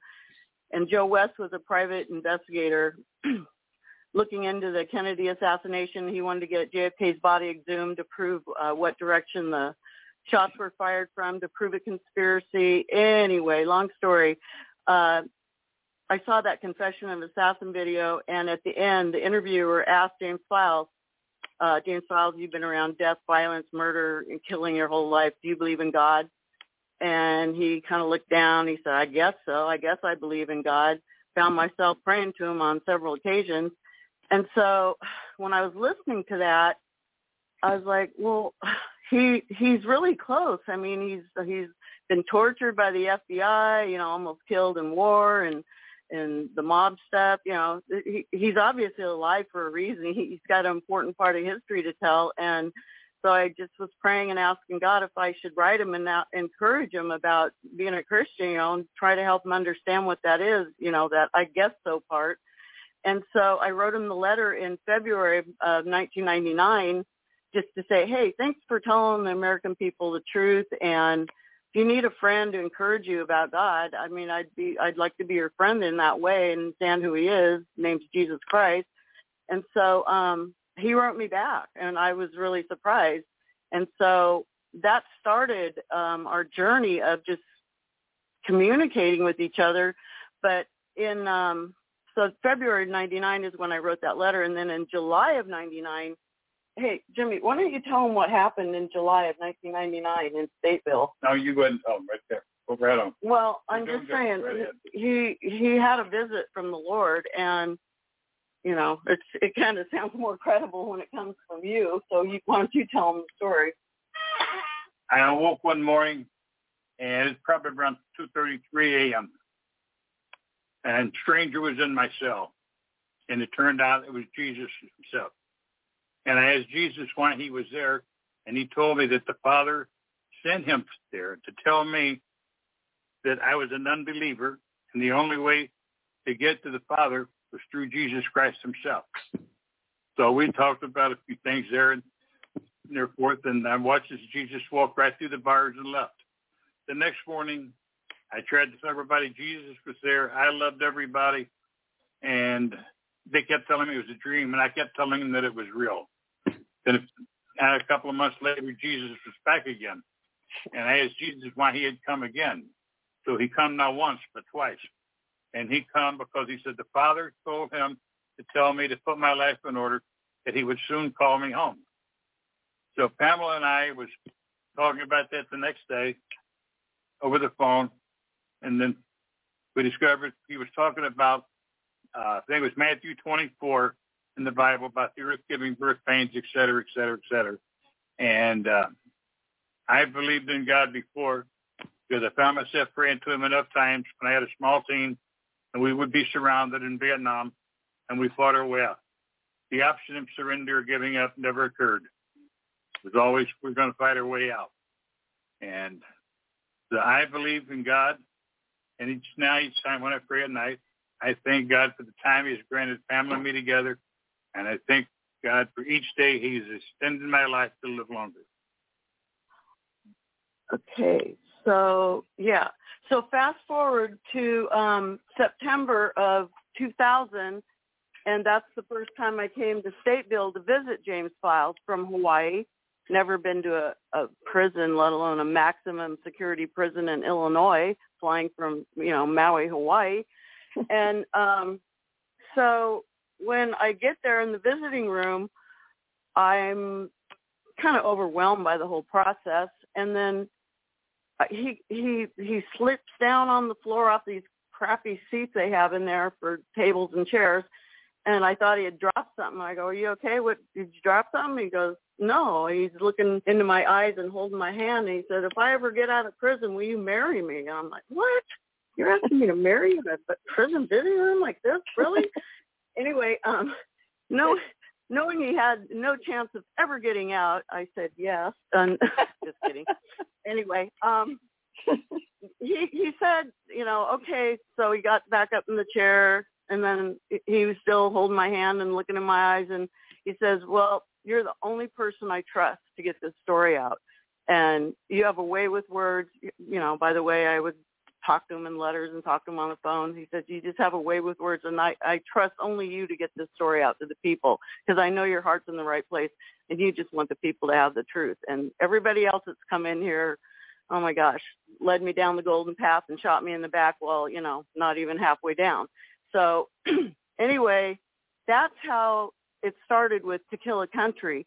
And he said he was working on that book about the overthrow of Chile, but I can make it whatever I want. I said, well, it's an appropriate title for, what happened to America in 1963, to kill our country with assassination of John F. Kennedy. So that's part one of To Kill a Country. And then part two was the Southeast Asia, overthrowing Chile, CIA drug running, and so much more. And then the third part is the New World Order conspiracy, Illuminati conspiracy for the New World Order. So that was a mouthful, and had some problems at the publisher. Long story, don't want to hear. Then while he was still in prison, I ended up getting another book out that basically had the information more about the JFK assassination and surrounding events. And that was called Interview with History, the JFK assassination. And then once he got out of prison in 2016, and then I finally came over to Illinois because he couldn't come to Hawaii in 2017. I said, "Jimmy, we need to get this book out and do it the right way and get more information, get Joe West information and supporting documents in the back." And long story later, that's how the Primary Target book came out. And like I said, the other two were written when he was in prison, everything going in and out in triplicate, CIA, him telling me, "Oh, the people back east, they know we're writing a book and it's making them nervous." This is when George Bush Sr. is still alive. And I'm like, whatever. I don't have the fear of man. I have the fear of God. So, yeah, it's been a long journey of trying to get this information to the public. And I'm glad that in 2023, on this 60th anniversary, with the help of Jim Scott and Barbara Honegger, we were able to have a conference right in Dallas. And they say that they're the city of hate. I didn't name them that, but I came to the realization that Dallas is the city of hating the truth. They love their lie up on the 6th floor museum. They love just controlling the narrative. And I don't think Dallas is ever going to have a breakthrough as long as they have that 6th floor museum going, and they're proud of it. So that's kind of. By the way, Pamela, one of the most interesting things to me about this amazing Dallas event that Jim Scott hosted, and I helped him co-host for you and Jen. One of the most amazing things to me about it is that there were two, as there are every anniversary, and this was the 60th JFK assassination anniversary, as every single year for decades on end, there has been multiple JFK assassination researchers and authors conferences. I've spoken 4 or 5 times at them. And what's fascinating to me is that most of these researchers at these conferences, they don't want to know this. Even the JFK truth community doesn't want to know this. And that's what really shocked me. Well, it's the golden egg that they continually put out there for people that once this is solved, what are they going to do? Exactly. Why hold any more conferences? Yeah. How about we move on to 9/11 and what's going on right now? How about we just move on and realize we've been lied to, and we got to catch up and hurry up before the country's gone? Yeah, exactly. And for 4 or 5 years running, before COVID, and I was in person, and then during COVID for 2 years it was digital online, and then this last time it was in person. I have been invited to give presentations on the parallels between the deep state events of the JFK assassination and 9/11 and the cover-ups. And so that's what I have done at these JFK conferences. Now, I will say that at our Dallas event on this just past November 21st, the room was almost packed full. So there were a lot of people there who heard the truth, and we were able to get the article thanks to Robert Morningstar, whom we're going to bring on probably next. Thanks to Robert Morningstar, the truth about what James Files has to tell the world was actually published in the London Sunday Times, of all places, by the D.C. correspondent, the top D.C. correspondent in Washington, D.C. of the London Times. So, this really was a breakthrough event. And if you could clarify, both you and James, it's my understanding that the November 21st event in Dallas, where you spoke and also Gordon Ferry spoke, one of James's longtime former Marine Corps shooter associates. It's my understanding that was the first and only public event that James has actually spoken at since he got out of prison. Is that correct? As far as I know, yes. That's the only event you've ever spoken at? Yes, the only one. The only one. Judith Berry Baker, where she said, I talked to her. I have never spoken to that lady in my life. Oh, Judith Berry Baker, yeah. Well, I will have to say that because Lee Harvey Oswald drove with you to scout out everything around Dallas and on Dealey Plaza in the 5 consecutive days leading up to the assassination, he is not completely innocent. He was a co-conspirator with you. And Judith Berry Baker denies that. And I now realize that it's hard for me to believe that Judith Berry Baker doesn't know the truth, because she claims to have been in constant communication with Lee Harvey Oswald during that very period of time leading up to the assassination.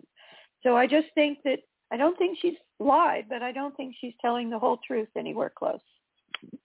Yeah, the word embellish comes to my mind, that she just knows a little bit and then she embellishes it with all sorts of facts that she's come across and knows about.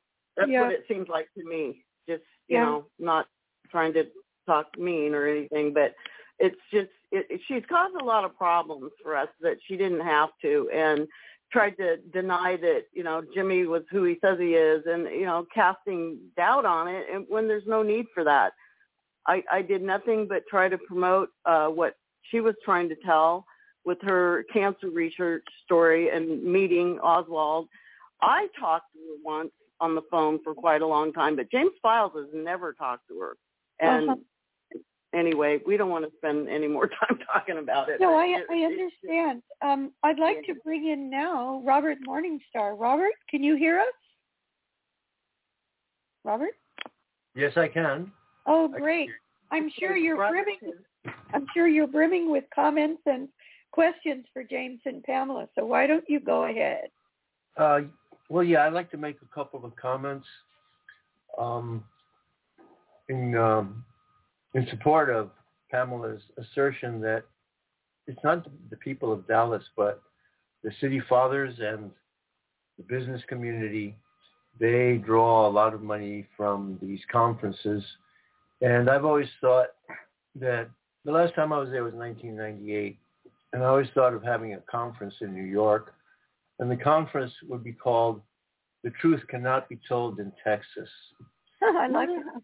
Because the ghost of LBJ still looms large over it. Oh, yeah. The second thing I would like to say is that Dallas is not the city of hate. The people of Dallas poured forth their love for President John F. Kennedy. And in fact, the last words that John F. Kennedy heard were from Nellie Connolly, who turned around and said to him, "Mr. President, you can't say that Dallas doesn't love you anymore." And then the shots rang out. And the poor people of Dallas had also took the hit. The people of Dallas have been despised and ostracized, and especially in the days, weeks, and months after the assassination, the people of Dallas traveling around the United States were castigated unjustly. If you look at the videos now, or the films of President Kennedy's motorcade from Love Field to Dealey Plaza, there were throngs of people. I estimate 1 million people came out from all parts of Texas to greet the president. And there was nothing in those crowds. Imagine he went all the way from the airport right to Dealey Plaza, huge number of miles, no incidents. And the people were refusing nothing but love, admiration, excitement at his presence. So this crime was not committed by the people of Dallas. This crime was committed. I didn't want to sound like I believed that the people of Dallas were saying that, they hated John F. Kennedy. It's in 2023, the Dallas Morning News and the Texas CBS Morning News and all those, they're trying to cover out the whole image of, Dallas, the city of hate. I mean, they're the ones bringing it up. I'd like to chime in. This is Chana Willis, and I'd like to chime in as a person that was raised in Dallas. Sure, go ahead. Since the 1850s, my family's been in Dallas County in the city of Dallas. We can't fall prey to the media narrative without knowing the people who really exist and live in the city of Dallas and Dallas County. And it is not a city of hate as it was perceived in 1963. And the only reason I brought that up was because I wanted to make the point that they hate the truth, not the people that were there in 1963 that they hated John F. Kennedy. No, the people in 2023 that run the city still hate the truth.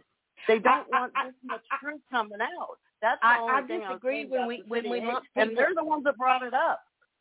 I respectfully disagree when we lump everybody in a multi-million person city that they all hate the truth, when that is only what you're perceiving from what's pushed out through the media. I agree. It's actually the media. The media made up that term, city of hate, and they pushed it hard and strong for years. But I think it's time to take a different tack. Yeah, it's time to heal. Yeah, well, I would like to ask James. James, you said to me a while ago that you think that Lee Harvey Oswald got away, that somehow he was so valuable that the CIA figured out a way of giving him an exit. I wonder if you still hold to that. You mean that he wasn't I still hold to it, but the thing is, I don't really want to wish to discuss that part of the JFK assassination anymore. Okay. And I've never changed my story, and I'm going to tell you, I still stand on what I believe. But I've been asked not to disturb the people with it. Yeah. When it comes to my turn, I can answer that since my father told me Lee was on his team. So we'll discuss that here in a little bit. Why don't you go ahead, Shauna? Right, go ahead. It's not my time. It's Pamela's time. Okay, all right. Yeah, and you should be properly introduced. So go ahead, Pamela. If there's Robert, you were asking questions. Well, I'll ask the rest of the questions, James, privately. I basically got the same answer that I got before, and he doesn't want to go into details of that. Could I clarify what you understand, what James told you before? I presume by letting Oswald go, the proposal is that Oswald was not killed. Is that correct? Yes, that's the inference I would draw from that. And is the inference you would draw from that also then that a double was shot and killed, or that no one was shot and killed? Yes, a double was shot and killed, and doubles are the doppelganger. That's a term for doubles. And it seems that they're all over the place. And so the discrepancies in the stories, about Oswald, how many Oswalds were running around Dallas. One Oswald didn't drive, and the other Oswald drove trucks. As a matter of fact, when Oswald was in Russia, J. Edgar Hoover found out that someone named Lee Harvey Oswald was renting trucks and running guns across the South, from New Orleans to Florida, and part of the supply line for arms to the anti-Castro Cubans. Also involved in this arms trade was Jack Ruby. And a few years ago, I found out how they were doing it. Weapons were being stolen from Fort Hood, Texas, and smuggled out. They were being handed over to this network, which included Jack Ruby and apparently someone who was going about with the name of Lee Harvey Oswald, while so-called real Oswald was in Russia. And this was in 1959 and 60 that J. Edgar Hoover discovered this. 15 seconds.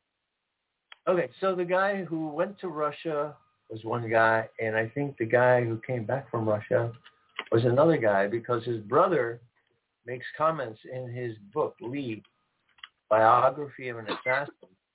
He gives a lot of double messages, and perhaps we'll talk about that later. Okay, so I think we're ready for the break. And after the break, I'll introduce Shauna Gale Willis. Great.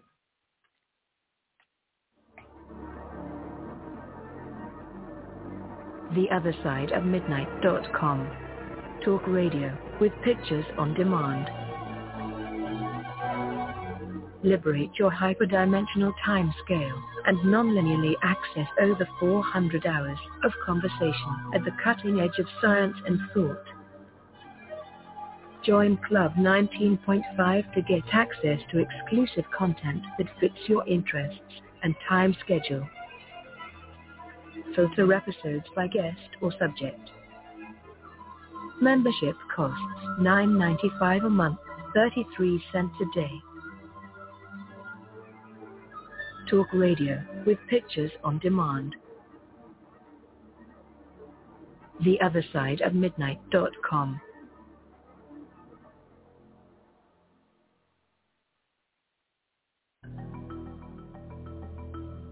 theothersideofmidnight.com.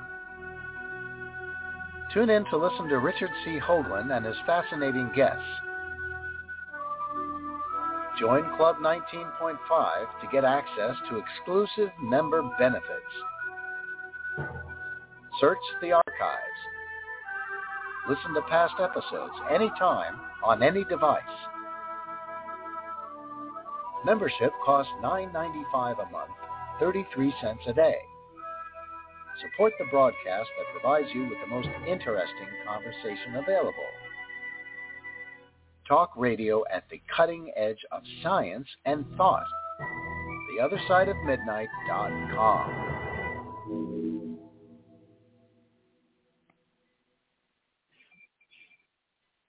Welcome back to The Other Side of Midnight. We were just having a conversation with Robert Morningstar, and the show is called The 60-Year Breakthroughs in Finally Solving the Kennedy Assassination. This is Cynthia co-hosting with Barbara Honegger. Robert, would you like to continue?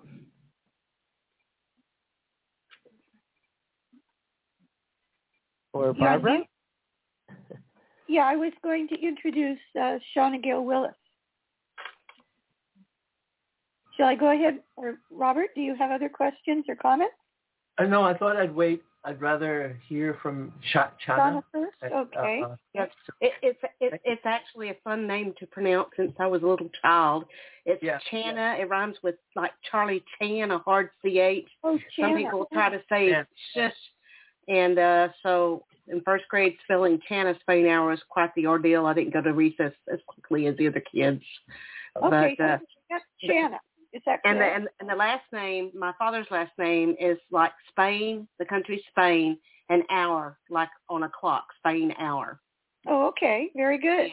And it originates from Switzerland back to 1044s, how far back we can trace our lineage, about 26 generations. Oh, that's very interesting because my ancestors, is it Chana? Chana, like Charlie Chan. No like chain in it. Yeah, no I in it. Just Chan. Okay, Chana. But I have a question before you go on, Barbara. Chana, I see your last name is Willis. Do you have any relationship by marriage or other with Philip Willis, who was in Dealey Plaza taking pictures? No relationship at all. My husband is David Tex Willis, and he was in the military. And my dad's first middle name, he went by Phil. His middle name is Philman. So as a child, he grew up as Phil. So, you know, the family called him either Phil or Freddie. And in the military, his name was so long, sometimes they would just slap Spain on his chest instead of Spain hour. So thank you. If you say, hey, I'll answer to it. But I'll go ahead and let Barbara continue with the introduction. Okay. Well, I just wanted to mention, seeing as you said your ancestors were from Switzerland, so are mine, going back to at least the 1300s that we've documented. Mm-hmm. And I have gone to Switzerland to all of the little villages in the Honegger Valley. So we're related, I'm sure. Probably cousins. Long lost. Yeah. Okay. Well, you're hearing. Let's see, Chana. You're hearing Chana Gale Willis, and she is the daughter of the late Navy Master Chief Phil Spainhour, who was with the Office of Naval Intelligence and the CIA before, during, and after World War II. I'm going to get this wrong. It's Chana. Chana. Actually, he was U.S. Navy Master Chief, Photo Intelligence, and he was involved in Dallas before, during, and after. Navy Master Chief, yes. So Chana Gale Willis lives in Texas. She was born on the Jacksonville, Florida Naval Base during the height of the Cold War. She is a literary agent, a historian, a writer, and a speaker, a former executive editor of the publications The Winnsboro News, editor and publisher of the publication The White Right Rose and the McKinney Living Magazine in Texas. She is a forensic photographer following in her father's footsteps and a business consultant. So you're going to hear the amazing story of Janice? Got it. Bill Spain Hour, who is United States Master Chief, as I said, Photo Intelligence, Office of Naval Intelligence, CIA, FBI, Dallas Police Department, Crime Scene Photographer, Dallas Fire Department, Chief of Photography, Photo Chief. Over the course of several decades, her father grew up in the backland prairies of the cotton fields in Dallas County to making camera lenses, believe it or not, for the space satellites, the U.S. space satellites, and equipped the United States' U-2 spy planes with aerial photo equipment that he designed. He was with Task Force 43 and another task force called VAP 62 she might tell you about. He was with Admiral Byrd's Operation Deep Freeze, one in Antarctica. He was Admiral Byrd's photographer for that historic mission. And most importantly, her father lived to 91 years, spanning a life serving in World War II at the same time as JFK in 1944. In fact, they knew each other and served together in the Pacific, to capturing through his own camera lens the actual assassination of JFK at Dealey Plaza. Shana Willis, as a teenager in 1976 to 1978, assisted her father in his photography lab at Dallas City Hall. From him, she learned how to develop film, make new negatives from spliced originals, and process some of the evidence duplication for the House Select Committee on Assassinations that reopened the investigation of the JFK assassination. In Jack Roth's book titled Killing Kennedy, Chapter 11 features Shannon's story of discovering and talking at length with her father and documenting about his involvement in filming the Dallas assassination. The author of the book said, quote, "It was like peeling away layers of an onion to experience the discovery of her own father's intelligence work through the eyes of a child over the course of her entire lifetime." So Shana Willis, tell us your amazing story, and if you could start, if you would, to go to the center of the bullseye of this program and let us know what your understanding is from the documents and what your father actually told you in person over many years of his involvement in Dallas, recording the assassination for the Office of Naval Intelligence and the CIA. Certainly, and it's still at points in time difficult for me to do because there have been so many people before me invested in great loss, and I can't go without recognition because sometimes I get survivor's guilt that they lost their dad or their parent, and I got to keep mine for a lifetime, and I'll explain why he was not killed or suicided in a little bit. But my heart goes out to Carolyn Kennedy and the Kennedy family, Bobby Kennedy, Jack Whitworth, Chris Fulton, St. John Hunt, Rose Charmay's family, Michael Mercedes, Ricky White and Roscoe Light family, and Abraham Bolden, and all the others who've had tremendous loss. I grew up not researching this. I've not poured 60 years into this like so many people have in the United States and Dallas and around the world. I've not been into statistics, logistics, ballistics. I grew up listening to an old veteran's war stories, and he would tell them so many times people would get to where they weren't listening. And as I got older, I would start asking questions and taking notes because I loved journaling and writing from the time I was 11 years old. And we'd go into Dad's closet and find these pictures in this little metal box, and I'd ask him what they were and the stories behind them. And it all started with my grandmother's box of letters home. Apparently, Dad sent a lot of stuff home. And I'm just now finding out that most people that worked at the level Dad did, intelligence, they weren't supposed to keep things. They weren't supposed to keep documentation and things like that, but Dad did.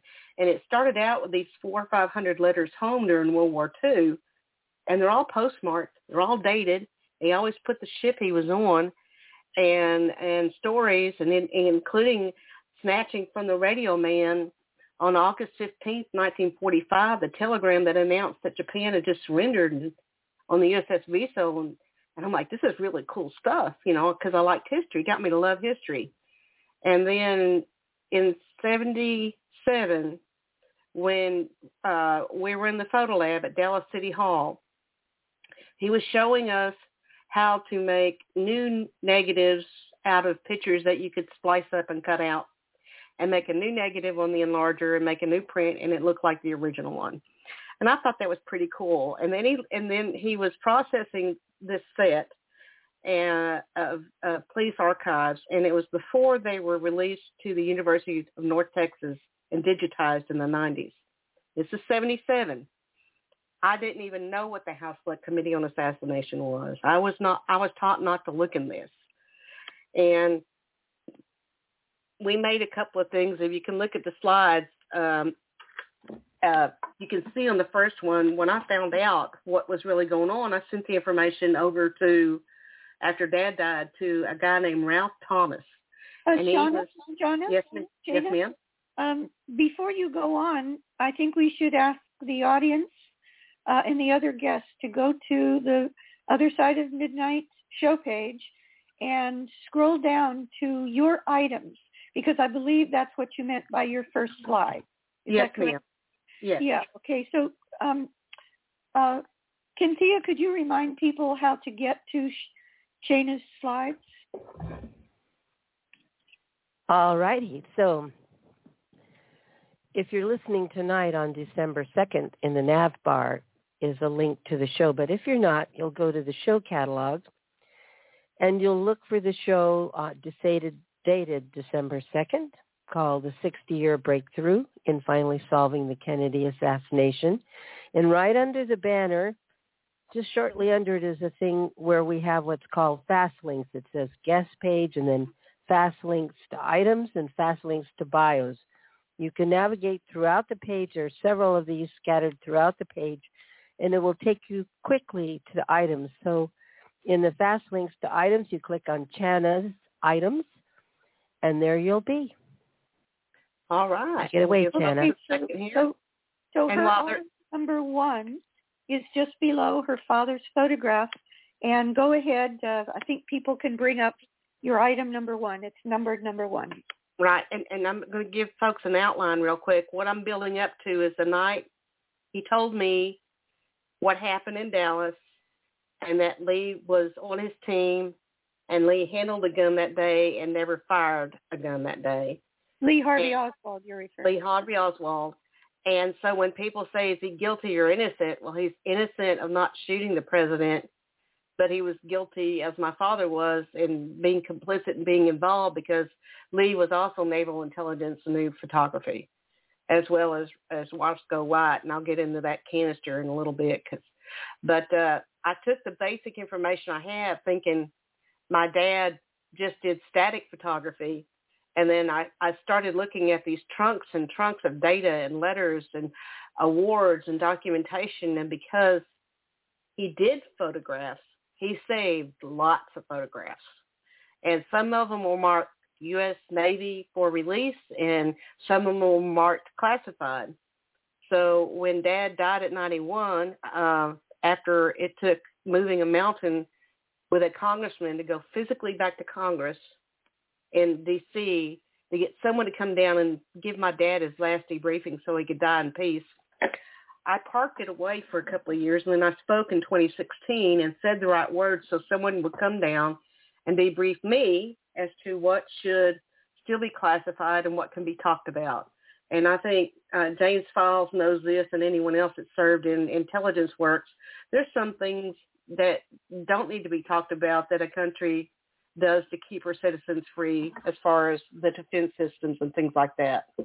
So I'm wondering what's declassified. So I gave basic information to Ralph Thomas, president of the Worldwide Private Investigators Association. He sent my dad's info out to 10,000 contacts worldwide, came back with 40 people, and I was stunned. I started looking at Dad's documents he typed up in awards.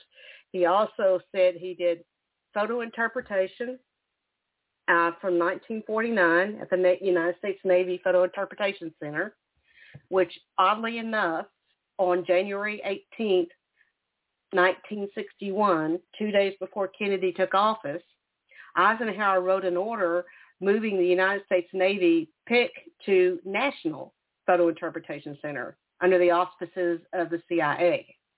And it was at that point Eisenhower had already made that order. Some of the film from the assassination years later was sent over to the National Photo Interpretation Center, and who's the person that developed the protocols for that, and I have them typed up on NATO letterhead, was my father, the fox in the chicken coop. And he also worked at Aerocolor, which is another firm, Aerospace, that got some of the much more NICS film for photo interpretation. Dad did his photo interpretation, and his documents and his pictures prove it since 1949. So they came back, and actually about 7 people had said they'd seen the other Zapruder film. French intelligence, Brazil, Poland, London, places in the United States. People here have seen it as far back as 50 years. I even had one guy 3 weeks ago tell me where he believes a copy of it is, or the original, and that it's much more professionally done, and it appears to be from the right side of Zapruder and further back. So people ask me, did your father ever take you to Dealey Plaza? He did that one day after we had processed some of the evidence files with Oswald's 2 wallets and the arrest report, making photo prints, and he said, let's take a break and go to lunch. We ate at Gus's Barbecue and headed over there, and he drove back behind the fence and parked and got out. And I'm sorry, who are you talking about? Who parked behind My father. You were with him? Yeah, I was 17. We were at the Dallas City Hall Photo Lab because he was the Dallas Fire Department photo chief. Mm-hmm. And when the House Select Committee on Assassination came to the police department to get the evidence on JFK for the House Select Committee, they had to have the best prints possible and multiple prints of the same thing for the investigation. And the best that the nation had, and that was in the Navy, that led the photo recon over Cuba in Vape 62, processed the moon landing film, was my father. He had a cosmic clearance from NATO. And just because he got out of the Navy, he did not quit his work. If you look in slide number 2, Dad wrote this. Hold on. Before you leave slide number 1, slide number 1 is about claims that your father was the photographer behind the fence on the grassy knoll. Right. So was he in front of the fence behind Zapruder or behind the fence? He was behind the fence, and then after I heard Mr. Fowles speak, he was very focused on what he did, and when he finished what he said he did and bent down to put the gun up, he didn't know till years later that there was a lady sitting in a car eating her sandwich at lunch that saw the whole thing and contacted him and described what she saw and made a statement and signed it. And he said that she was correct. That's exactly what he had done.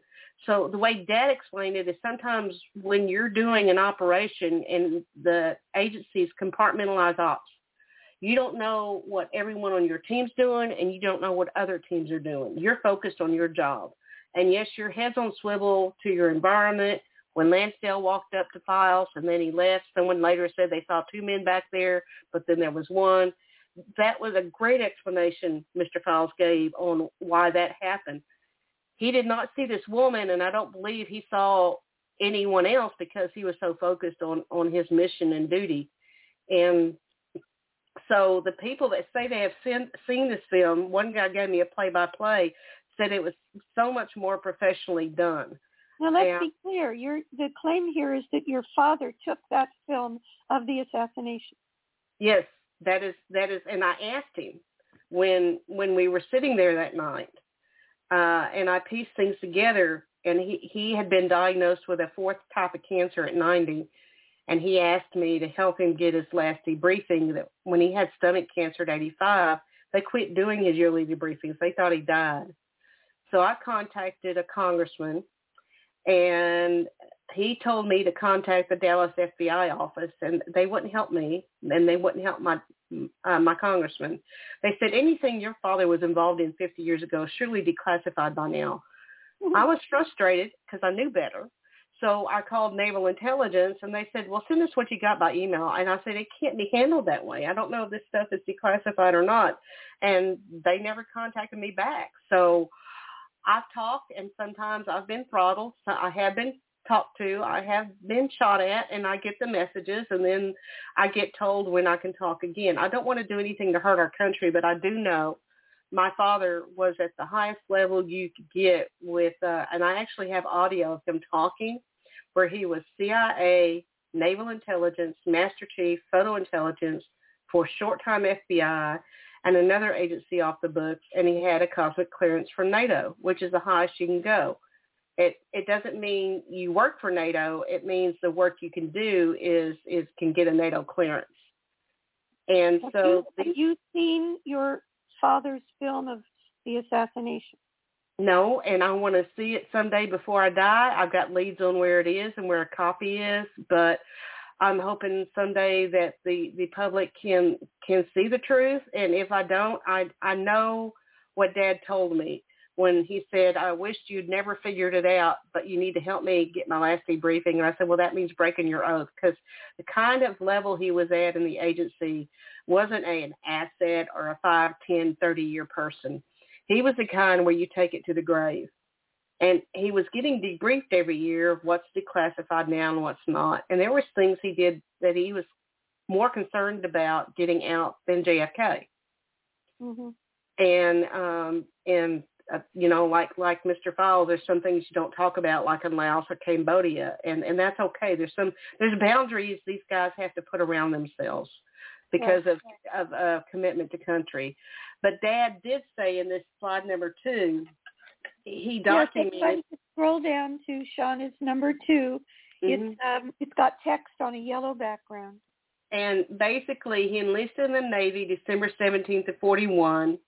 He was on the South Pacific, invasion of Guam, occupation of Japan and North China, and discharged. He went to SMU in Dallas for 2 semesters, and then he went back in the Navy in 47. I think that was his gateway into the agency at that time, because Aunt Ruby Houston, his aunt, whom I knew, was a documented member of the OSS. Her name was Ruby Houston.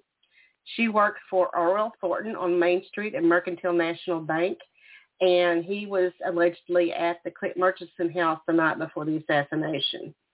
And I believe that was his gateway into the agency. I didn't have documentation on that, his level of clearance.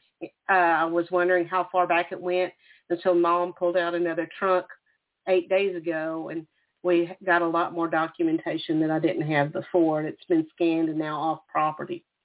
So he talks about going to the Antarctic and going to Naval Intelligence School. I have envelopes postmarked. Everything I have is not downloaded from the internet. It's original documents or photographs. And we're talking hundreds, if not a couple of thousands pieces of documentation on things that he said he did. And when I was in Dallas, the last day I was there, which was the anniversary, November 22nd, just passed, Janet came up to my room with 7 suitcases full of photos and documents. Jenna, I'd like to ask you, because it's important for the content of this show, could you briefly describe for us what your father meant by, in your best understanding, that Lee Harvey Oswald was, quote, on his team for the assassination? Well, we were sitting there one night, and he was looking out the bay window and twirled around, and Mom was gone to play bingo like she normally did on the weekend night. And he said, I need to talk with you. And he got up and came to the little bar table and sat down, and he started pounding it with his finger. He said, I didn't know you'd figure it out. I didn't know you were listening so attentively and that you'd piece it together, much less be writing it down, but I've been writing. And I want my last debriefing. I said, well, I have some questions, Dad, because the congressman's going to want to know. And he said, I can't talk about it in the house. All his debriefings were outside of the house. And he told me they'd been able to listen from satellite since 1947. This is way before digital. So I said, well, will you just nod your head yes or no? And once I got him to nodding his head yes or no, then he started saying yes or no. And I said, okay, you told me the closest you came to getting caught was you were on the Enterprise in the spring of '63. And the Enterprise was so far off Florida, it was actually in Cuban waters. Russia was supposed to be out. We were supposed to be out. That wasn't the case, and it made a mad dash to the Mediterranean Sea, and Dad's back went out. He was flown to Greece, then Italy, then Bethesda, and then back to Florida. And they had told him, we got to get you out of the Navy on a medical retirement from your airplane crash in the Antarctic in '55 and get you to Dallas by November. So I actually found documentation on that. Slide number 3 is an example of them. I'm going to go to the documentation now. Slide number 3 is an example of some of the aerial mosaics Dad did. I have them over Cuba, over Washington, and over Dallas. The mosaic is to the left, and if you zoom in with a loop real close, you can find Dealey Plaza in it. And it was in a folder Dad had marked downtown Dallas. So in slide number 4, on the left is the whole piece, but what it actually says is a Hotel de l'Ocean in Paris. And when his back went out, they gave him shore patrol duties so he could rest. He was computing his pension. He put his service member's number on there, his name, and how much he might be getting, and signed by his commander. And then you could see where he came back in, and he wrote Dallas, November 1963. And this was in March. And Gordon Ferry, and I believe Mr. Files also said March is the time frame that in the Regicide book, Operation Zipper began, which was the code name they state was for the assassination of Mr. Kennedy. That's correct. March 1963 was when the decision was made to kill Kennedy. And at this point, we were trying to intercept, and there's now photos released from the intelligence of how the Americans were boarding Soviet merchant ships to inspect them to make sure they didn't have anything on them. And some of them had, at that time, they had Russian soldiers on them. So, again, the intelligence work Dad did, we'll get to the Antarctic in a minute referencing that. But I said, Dad, the film canisters, I think I sent those to you. I don't think they're here. I thought was little bitty 35 millimeter film canisters. The aerial film canisters are about the size of round oatmeal containers, and they lay on their side. Yes? I'm going to leave that as the cliffhanger. We are at the top of the hour, and it's a hard break. So you're listening to The Other Side of Midnight, and we're listening to Chana Gale. Tell us about what was going on with her father, Freddie Spainhauer. And we're going to hear about the canisters when we return after break.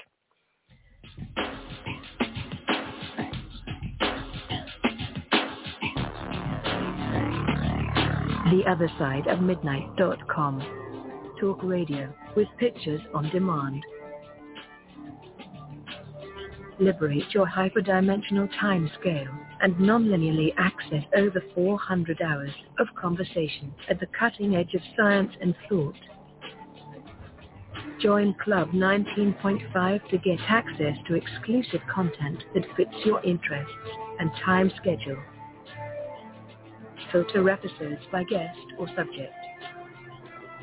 Membership costs $9.95 a month, 33 cents a day.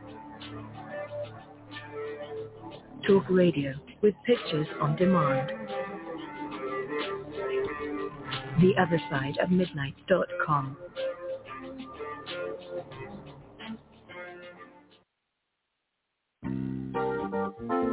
TheOtherSideOfMidnight.com. Tune in to listen to Richard C. Hoagland and his fascinating guests. Join Club 19.5 to get access to exclusive member benefits. As a Club 19.5 member, you'll gain access to the rest of this show and all previous 350 episodes.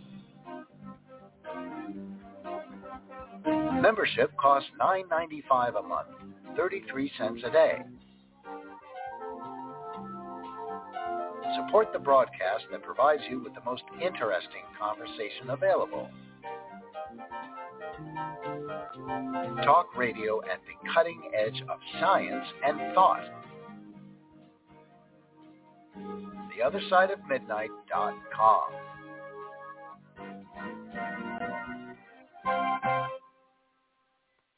And welcome back to The Other Side of Midnight.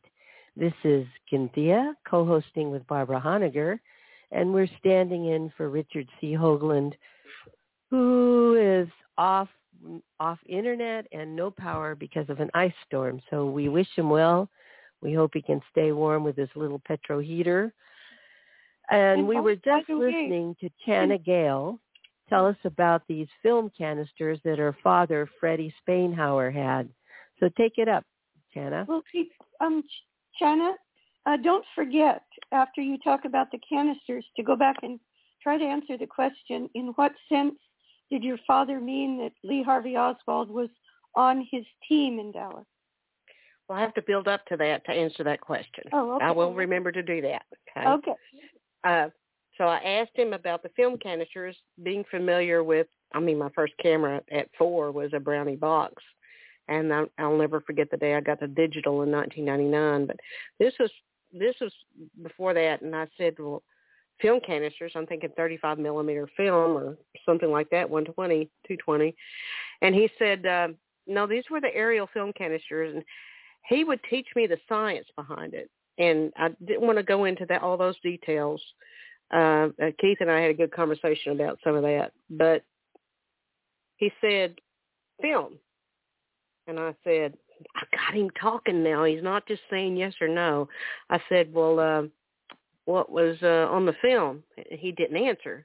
And I said, I'm looking at him. I know his snarky little look when there's more to it. And I said, film wasn't the only thing in those canisters, was it? He said, I was sweating bullets. I was going through Love Field, which he used to take me on his drops. I was about 4 years old. And I remember because he would have toys inside his briefcase. And sometimes the briefcase would be handcuffed to his wrist, and sometimes it wouldn't. And I asked Mama one day why I got to go on drops with Daddy and my brother didn't. And she said, well, your brother was more distracting. And if your dad took a kid with him, he was less likely to be noticed as just a man there in a suit, military uniform or a regular suit. And he'd have these little brand of airplanes inside of it or toys for me to play with. And I remember some of these. He'd take me to North Park Mall and teach me how to watch people and what color clothes they had on and memorize their eyes, their shoes, pretend like I knew what they were doing for a living. And cars go by us, what kind of make and model was that? And it was a game for us. And I didn't know other kids weren't raised that way till I got older. And, our house was at the top of a hill with floodlights on every corner, mirrors, a big 9-foot mirror in the living room so we could see who's coming up out of the woods. We had intercom system in every room and outside so we can listen to who's coming up. I'm like, well, the other kids I was friends with didn't have this cool stuff. I thought it was pretty neat. So I asked Dad, what else was in the film canisters? He said, I almost got caught at Love Field. They wanted to open them. I said, the week of the assassination, because he got back from Paris to Bethesda, Jacksonville. We got to Dallas November 4th, stayed with my grandparents till November 15th. November 15th, suddenly we had a furnished house on Riverway. Our stuff was still in Navy transport. And a guy knocks on the door Friday night, November 15th, and hands a piece of paper. Mother answers it. She's told me the same story. Dad told me the same story. A guy named Joe is there, doesn't give his last name, and hands Dad a piece of paper and says, this is where you go to work next week, the week of the assassination. So the door shuts, and I hear them fussing over it in the kitchen, and about an hour later, a Budark apple goes through the plate glass front window, just to send a message in case he didn't want to fall through. So he shows up at the designated place that Monday and tells me all that week he's flying in and out of Love Field going to Boston, delivering things in the briefcase. I said, well, what was in the briefcase? He said, sometimes I knew, sometimes I didn't. I said, well, how do you know who to meet them? He said, we would use phrases like vegetables or fruits. And I said, well, when you landed at the airport, how do you know which cab to get into? He said, I'd stand there and watch, and the cabs would leave, and one would still be sitting there a while. I'd go up to the door and ask them, hey, the tomatoes look pretty green on the vine. And then the cabbie would go, no, they're ripe and red ready. So he would know he had the right guy. And he had no clue where he would be taken, and they'd take him to this warehouse. And sometimes he would stand outside the door, and they'd take the briefcase, and sometimes he'd go in with it. And then he'd come back, and sometimes he knew what was in it, and sometimes he didn't. I said, okay, so you're carrying now not the briefcase, but these film canisters through Love Field. Were you wearing your military uniform? Yes. And he said, I had to look official. And I told them not to open the film canisters, that there was unexposed aerial film in it. And they argued for a long time, kept wanting to open them, and they finally decided not to. And I said, Daddy, what else was in there? And he said, paper. I said, paper rolled up with the film or just paper? He goes, no, paper rolled up inside the film. And this film you see is a negative, unexposed, and it's 125 to 250 feet long. And he explained to me in detail of how he set up the system for the cameras and the U-2 planes. And when the photographer couldn't go in, he explained how he rigged the button and had all the diagrams drawn for, like, Gary Power's plane to trigger the camera, when to get the correct altitude, speed, humidity to get the clear shots, and how it would advance the film on the spring system as it went by the shutter door of the open bay of the plane. So I said, okay, if there's paper inside these film canisters, I looked at him and I said, what was on the paper, Daddy? And he said, the plans. I said, to Dallas that day, you're talking about Dealey Plaza? And he said, yes. And I said, I didn't want to ask him if Lee shot anybody or if he did. I was trying to figure out a way to ask him. I said, did Lee handle a gun that day? And he said, yes. He was on my team. He handled the gun that day, but he did not fire one. And he took out the pictures that he had gotten from the house like coming on Assassination. He got to keep a little set of a few of them. And he said, this is where we put the rifle in the school book depository. And when he said we, I don't know if it was him and Lee or him and someone else. And he said, the closest I came to getting caught, they didn't look in it. He said, I knew whoever screwed up was going to be the patsy, and that someone was being set up to be the patsy. He knew that Lee was naval intelligence with him. I mean, Dad got in trouble in 49 for counterfeiting military ID cards. He showed me how they counterfeited Lee's military ID cards and Alex Hideo and the backyard photo. And actually the cutout for Lee in the backyard photo, the cutout from the police archives is now in the University of North Texas Digital Archives. I found it last week. And he showed me how they did it. So I said, can you tell me who was behind it and why? And he did, but I was so traumatized at that point and upset to realize he said, what you got to understand is none of us really knew it was an operation to take him out. I had been in service in the Navy my whole life and loved our country. I was a patriot. He said, I did my duty. Just like Mr. Fowle said, you did your duty. And when you're at war, you've got to defend yourself. But when you're on American soil, you don't think about that. And he said, when he found out that week, he was told to go work somewhere and found out what was really going on. He asked to get out. And they came to him and said, buddy, don't get out. They said, where's Daddy used? Or you're dead, your wife's dead, your kids are dead, your parents are dead, your siblings and their spouses are dead. And I go back and look at the picture of Lee's face, and I'm thinking, he must have got told the same message. Well, last summer I was digging around in the cellar getting rid of the last of his documents, and I found my grandfather's will dated October 27th, 1963. Now, my dad must have told his dad what was going on, and his back was against the wall. And first thing you know, I'm finding these documents and my grandfather doing his will 3 weeks before, my dad taking out life insurance. And he had no way out. And at that point, I said, can you excuse me for a minute? I went to the bathroom, and I closed the door, and I fell down to the floor, and I threw up in the toilet, and I just started crying, just sobbing uncontrollably. I got an answer of something that had been weighing on his heart his whole life since 1963, like he had not told anybody. And he told me Mama didn't know the whole story. She does now. She's really happy with the book that Jack Roth put out. She feels redeemed because these wives paid an ultimate price as well. And I know he was supposed to take it to the grave, but he had no choice.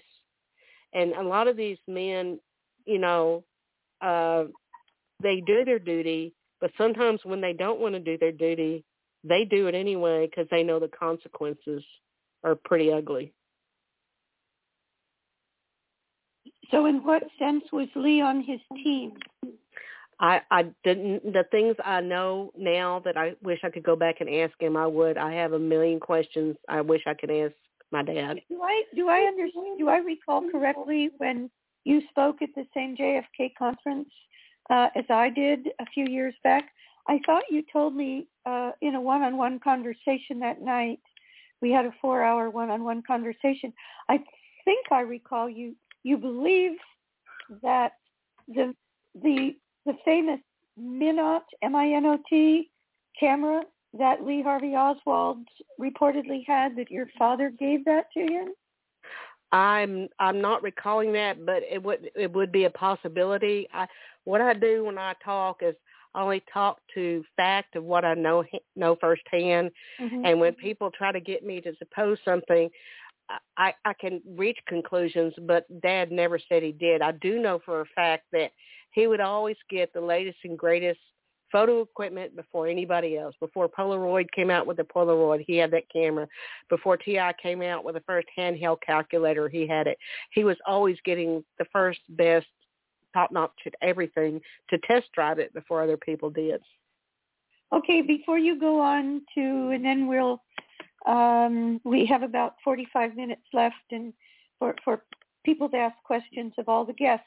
But before we go on briefly to your father's being a photographer for Admiral Byrd in the Antarctica mission, if you could just remember anything else that is directly relevant to the JFK assassination with your father in Dallas.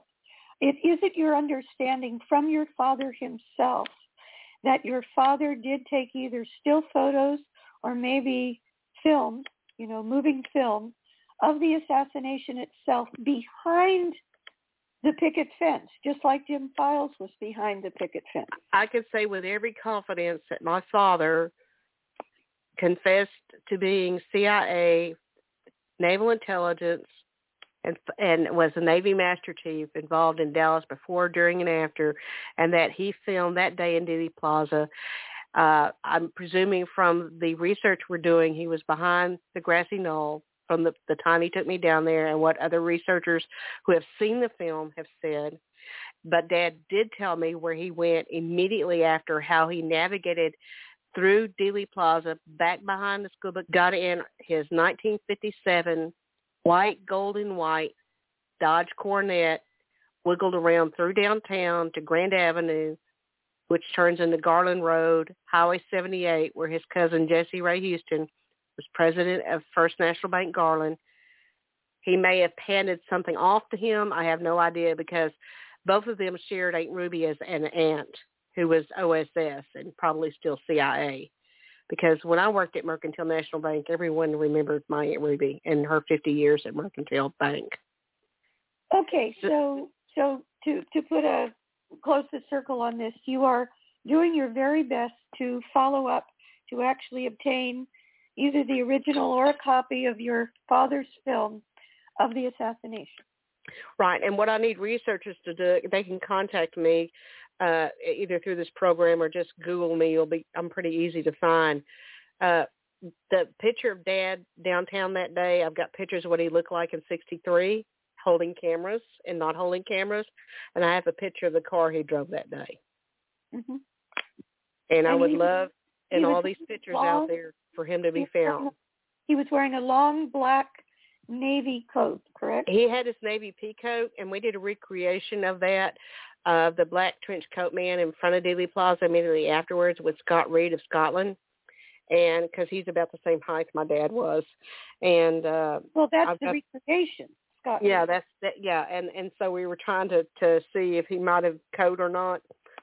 I still have that coat, and I still have his cameras from the Antarctic and tripods and a lot of material, too much material. Okay, if we could very quickly move through Antarctica because it's not directly related to JFK, and then we'll open it up back to James Files and Pamela and Jim Scott for any questions of you. And I would like to let you know, Jenna, that I spoke to Pamela Ray Files today, and they did get your message that you wanted to meet with them in Dallas. They couldn't do it. They were too busy, but they looked very much forward to talking with you one-on-one. Well, thank you. Thank you very much, Pamela. I appreciate that, and James.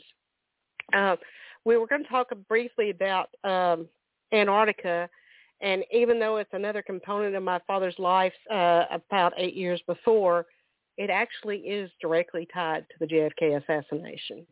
Tell us how.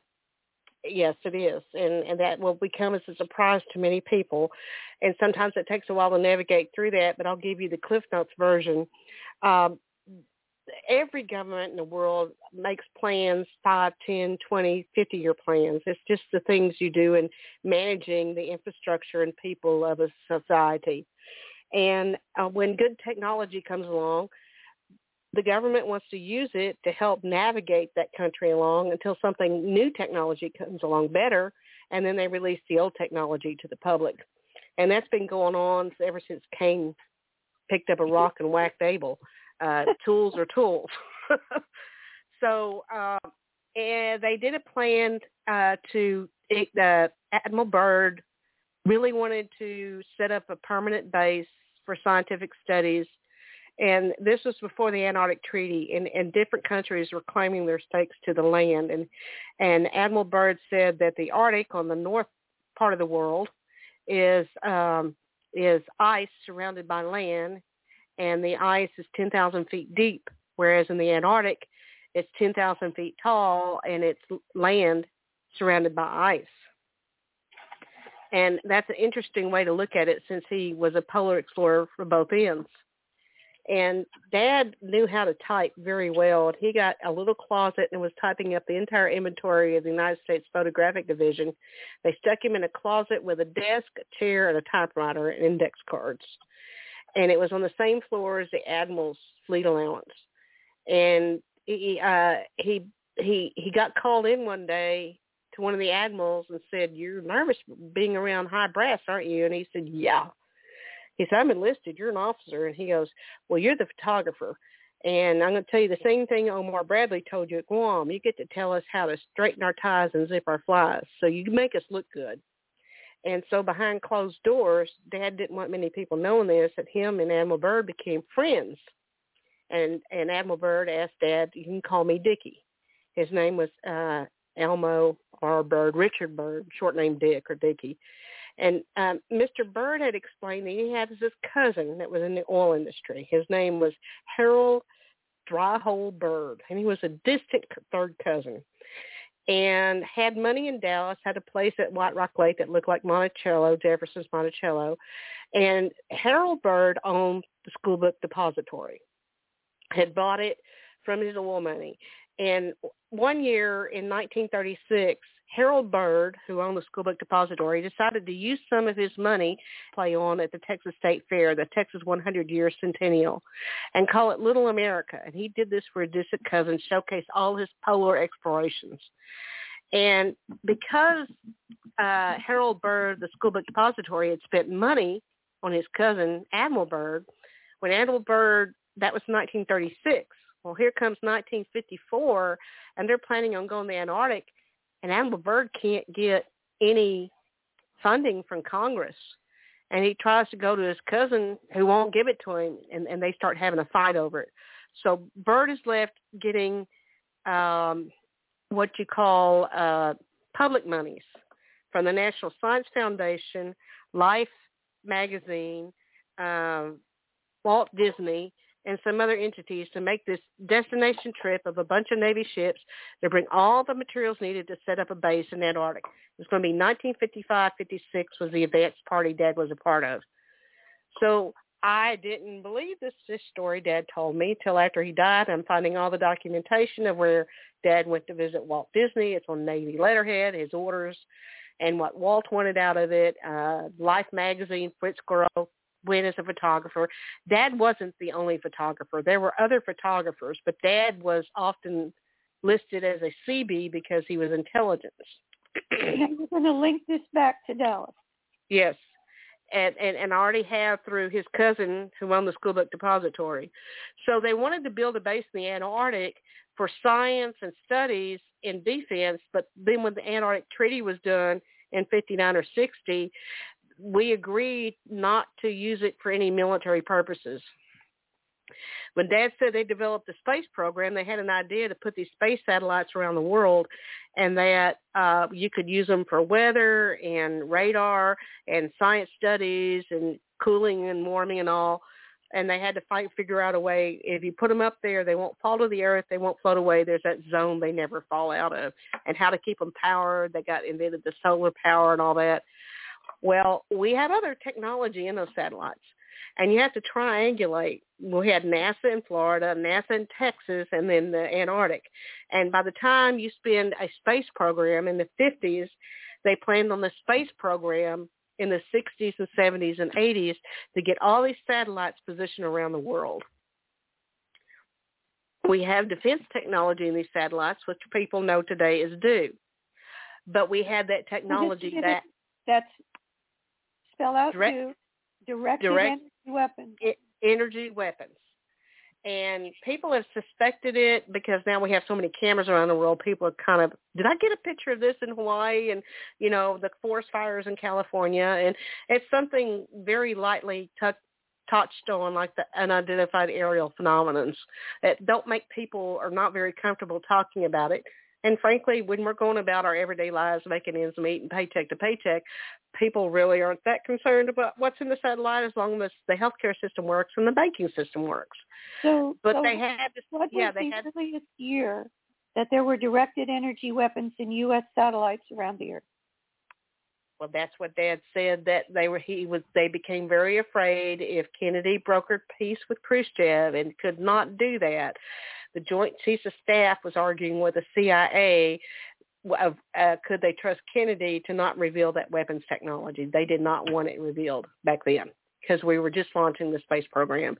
And the plan for the space program is once they got all the satellites launched, then they would launch another branch of the military called the U.S. Space Force. Shauna, I have a question. This is Robert Morningstar. You brought up the subject. I'm going to ask you just for a yes or no question.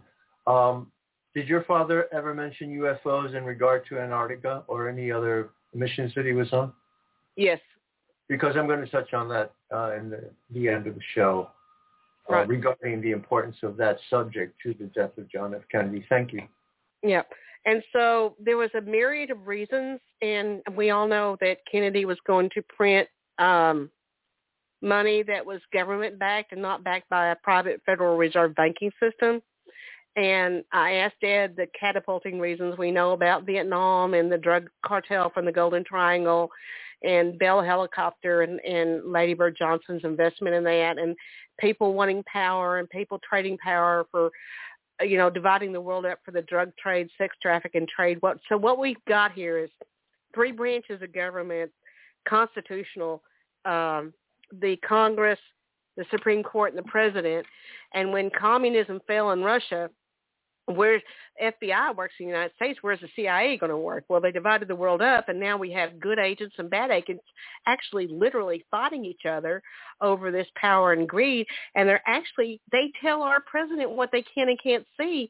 They have no constitutional foundation to operate as a fourth branch of the government. It's a structural problem. It's an accountability issue. So in the Antarctic, we gave face and said it's just for science and stuff, but my understanding is there is a big fight over who's controlling parts of the Antarctic because the brains of our Okay, I would get whacked for this, but what have I got to lose? I love our country. That a lot of the brains for our systems, the space system that our healthcare monetary system runs off of, goes down from the Antarctic. It's the hardest place in the world for terrorists to get to. I hope that makes sense. It's part of that you've explained previously to me and others that the Antarctic base, along with one in Florida, and where's the third one? Texas, Florida, and Antarctica, that you need these three controlling locations in order to have the control system for these satellites that include directed energy weapons. Well, that was the original plan back in the 50s. Those sites have been moved since then because the information was compromised and made public. So what you have here is a networking system, and you have a backup system, and you have a backup to the backup system, just like there's a backup system in place if there's a run on the cash reserves from the Federal Reserve. You know, they always have Plan B with scripted money, and they hope to never use Plan B and C. When I worked for Vin Prothro at Dallas Semiconductor, he wanted a tornado plan, and what would happen if the head of the company bowed out and his friend at TI died of a heart attack.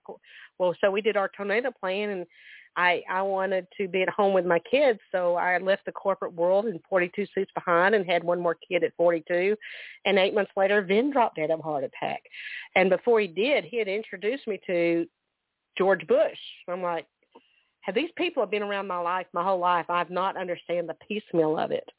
And I respect our country so much, but there's components that need to be reined in that are out of control. And I'm not saying anything nobody doesn't already know. I just want to lend credibility to the fact that things aren't always as they appear, and that Kennedy was doing his best to lead our country. There were factions that believed he had committed treason. I don't know anything about that. I can't give opinions on other people's research. I can only tell the public what my dad told me. And he felt like he was doing his duty, and then when he found out his duty was morally wrong, he literally wanted out and begged to get out. And after Dallas, he said the entire unit was disbanded, all of them. But he was allowed to stay because his family had been in Dallas County since the 1850s, cotton-picking farm boy, and his parents were there, his siblings were there, and then they started using him by positioning him at agency front companies like Aerocolor, and then at the Dallas Police Department, then at the Dallas Fire Department. And it didn't stop till almost the day he died. Okay, there's 1 minute to the hard break at the bottom of the hour. And when we come back, I'd like to have any of the guests, leading with James and Pamela Files and Jim Scott, ask any questions of you or each other. And then we want to close with Robert Morningstar's items, which we haven't been able to get to after about 10 minutes of that.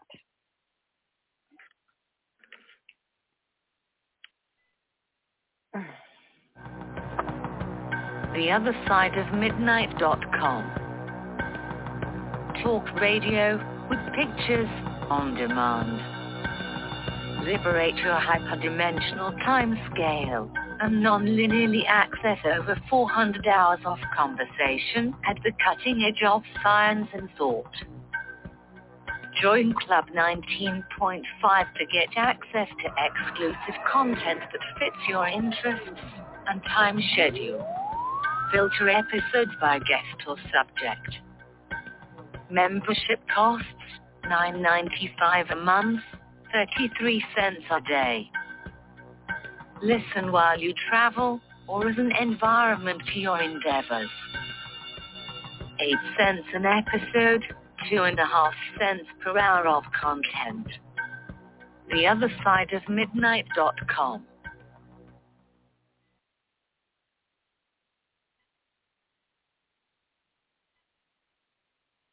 You have a schedule of how you'd like this last half hour to go. I don't think half hour is enough time, but we got to do it. So, Barbara, take it away. Well, I'd just like to ask any of the other guests, if we could lead with James and Pamela Files. Do you have questions of Chana?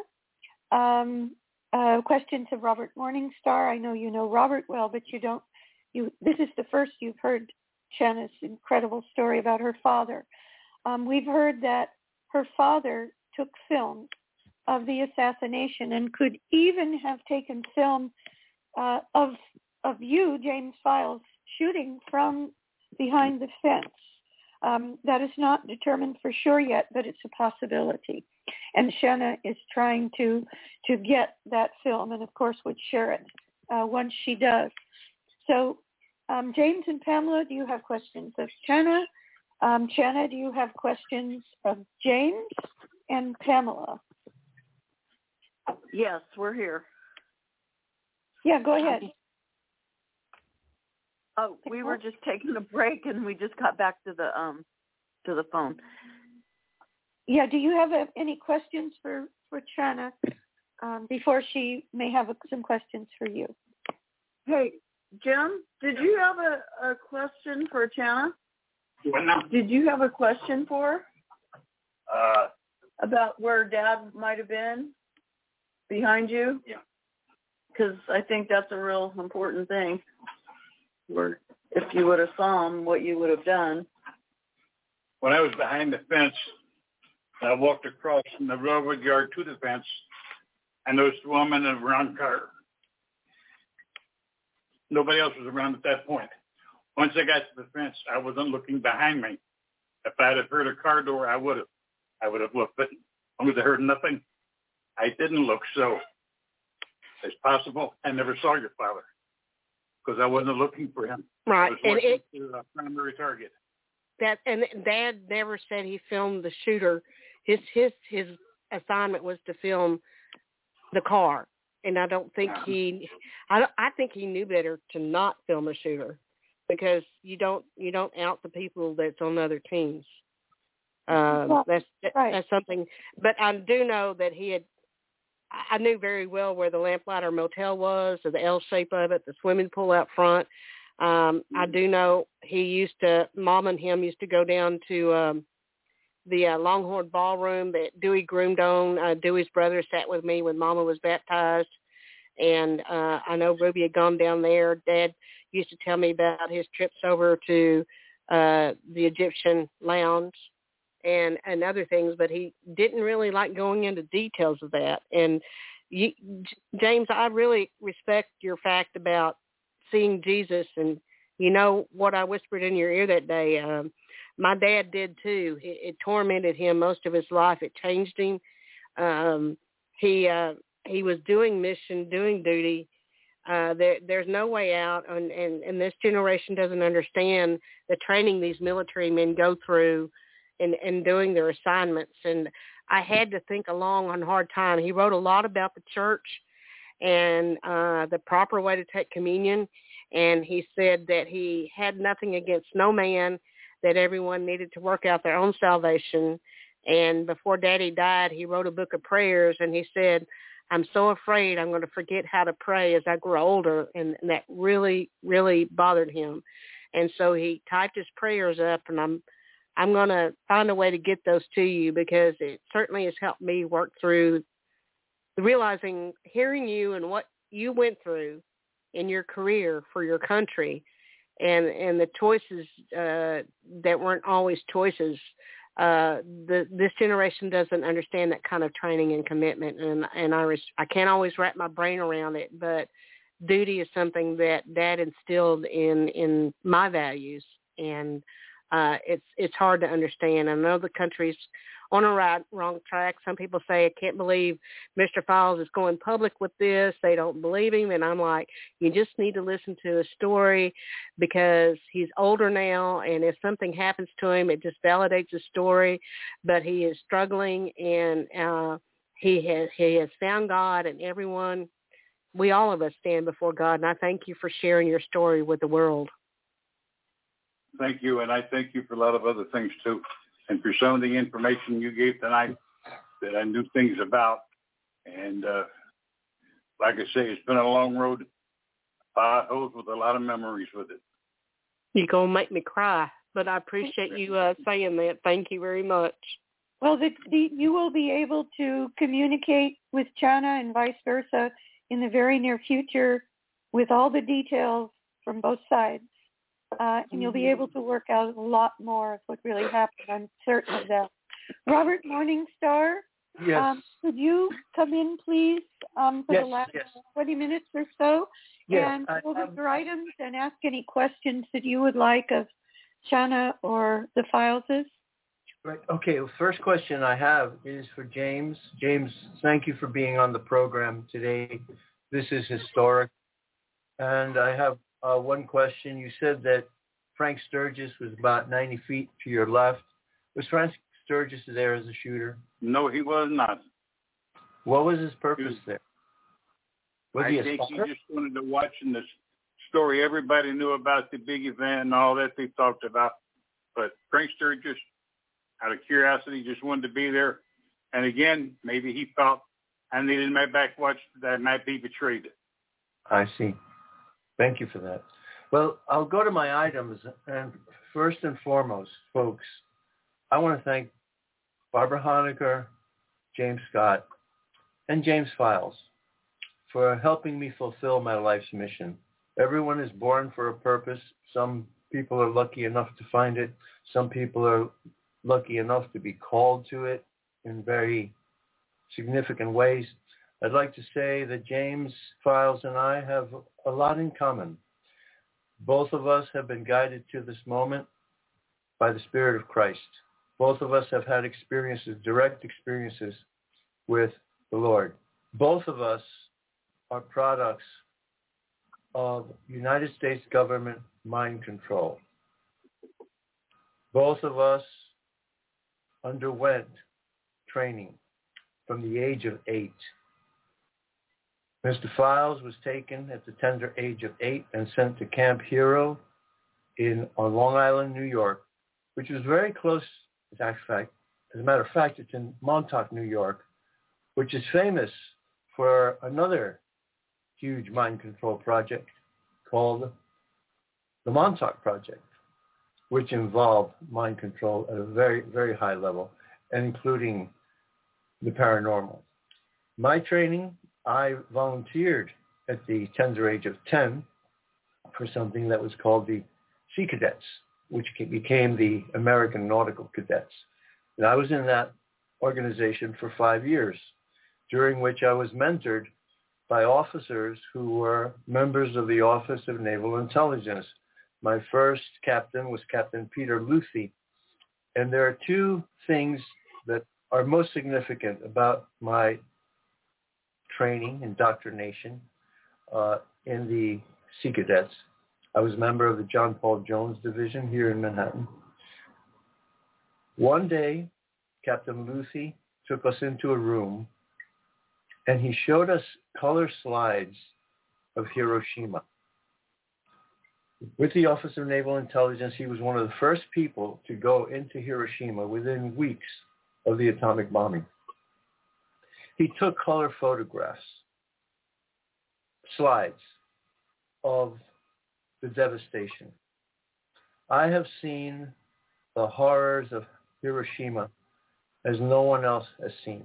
No one shows the real horror in living color like Captain Peter Luthi showed to us. I saw puddles of people. I saw fields of bones and skeletons. I saw the shadows imprinted on walls of people who were vaporized. And at the end of that session, Captain Peter Luthi asked us all to take an oath to do everything in our powers to prevent nuclear war. And we all took that oath to do everything in our powers to see that we never engage in nuclear war. The next instance that is extremely memorable and significant, and especially with regard to the assassination of President Kennedy, was another night. It was on Friday nights after the school week that we would go to 54th Street and 8th Avenue to a school there and participate in the discipline, the marching, the instruction of the Sea Cadets. He took us in a very, very serious mode. I remember he was chain smoking, and he took us into a room, and he was dead serious, unlike any other time that we had instruction from him. And he and Commander Antonelli, Mike Antonelli, was a former Marine who was his vice commander, I would call him. Captain Peter Luthi said, "Gentlemen," he always called us gentlemen, "we have a request. We would like you to take this message to your parents. We, the Office of Naval Intelligence, have learned that the Mafia is planning to take over the U.S. government. And there is a danger that Mafia members will infiltrate the U.S. government and try to take control of it." And we were all quite shocked. We knew what Mafia meant, but we couldn't understand how that could possibly happen in the United States. So I asked Captain Luthi, said, "Captain, how is this possible?" And he said, "Bob, we've learned that there are certain corrupt politicians in Congress and in the Senate who are working for the Mafia." And then the thought occurred to me, and I said, "Well, Captain Luthi, what are we supposed to do if they do that, if the Mafia takes over the government?" Captain Luthi said, "Bob, the first thing you have to do is to make sure that you and your family are safe. And after that, you must do everything in your power to help to restore constitutional government in the United States." That's an unforgettable event. That was in 1959. And in 1963, we found out what he was talking about. With regard to my items from 1 to 7, I believe are the 7 articles that Jim Scott and I have co-authored since March of this year. Barbara notified me that I would receive an email from a certain gentleman named Jim Scott. Jim Scott contacted me. We began our conversation, our collaboration, and he was the one who revealed to me the zipper files, which are extremely important. They are the proof that the Department of Defense, led by the CIA's Planning Division, in league with high-ranking members of the services, the FBI, members of the Secret Service, and the Mafia, plotted the assassination of President Kennedy between March of 1963 and November 14th of 1963, when the final meeting, cataloged by Robert Trumbull Crowley, director of clandestine operations for the CIA, who kept meticulous notes. Every meeting, every person who attended, with code names or symbols, every meeting, the subject of every meeting, and the people that were there. They included William Sullivan, Deputy Director of the FBI. They included Walter Jenkins, Principal Assistant to Lyndon Johnson. They included Sam Giancana, Johnny Roselli. They also included John McCone, who was the CIA director. They included George Bush Sr., David Atlee Phillips, James Jesus Angleton, head of counterintelligence for the CIA, Alan Dulles, whom JFK had fired as CIA director before he appointed McCone, Robert Trumbull Crowley, who leaked the Operation Zipper document, William King Harvey, Major General Edward Lansdale, J. Edgar Hoover, and William Sullivan, Deputy FBI Director. Yes. And representatives from the Joint Chiefs of Staff, the Secret Service, Mafia members, as you mentioned, Giancana, Roselli, and Nicoletti. And I want to remind people in my Barbara's items, if you go to my items, number 3 is the online full Operation Zipper document. And for anyone who is not actually on the website for The Other Side of Midnight, I'm going to state for the audio record what that full Zipper document online, you can read it for yourself. It's https://archive, archive.org/details, details/operation, operation, dash, not a / but a dash, and then the word zipper, ZIPPER. And you should be sitting down when you read that document. Yes. Go ahead. Yes. I'd like to. Question? Oh, yes, go ahead. I'm noticing that document is 7 pages, and the one that Dad gave me on Operation Zipper is 26 pages. Do you have it? Yes, I do. So is this something not known, or I shouldn't have, or what? No, you should share it with us. Okay, so the 7 pages that has been published on this podcast radio show, there's more. So should I just? We'll talk offline how to get it publicized. Very good. But I've been wondering the same question, because I saw the pagination, the numbers on the pages, that there were gaps. But the important thing is that we have the big picture. Several countries were involved in this besides the United States. Great Britain, MI6, France, everyone knew what was going on. Charles de Gaulle came and told them he knew that French assassins were involved. A big part of it is the drug trade. Whole reason for Vietnam, people don't know why we were in Vietnam. Well, it had to do with the drug trade out of the Golden Triangle.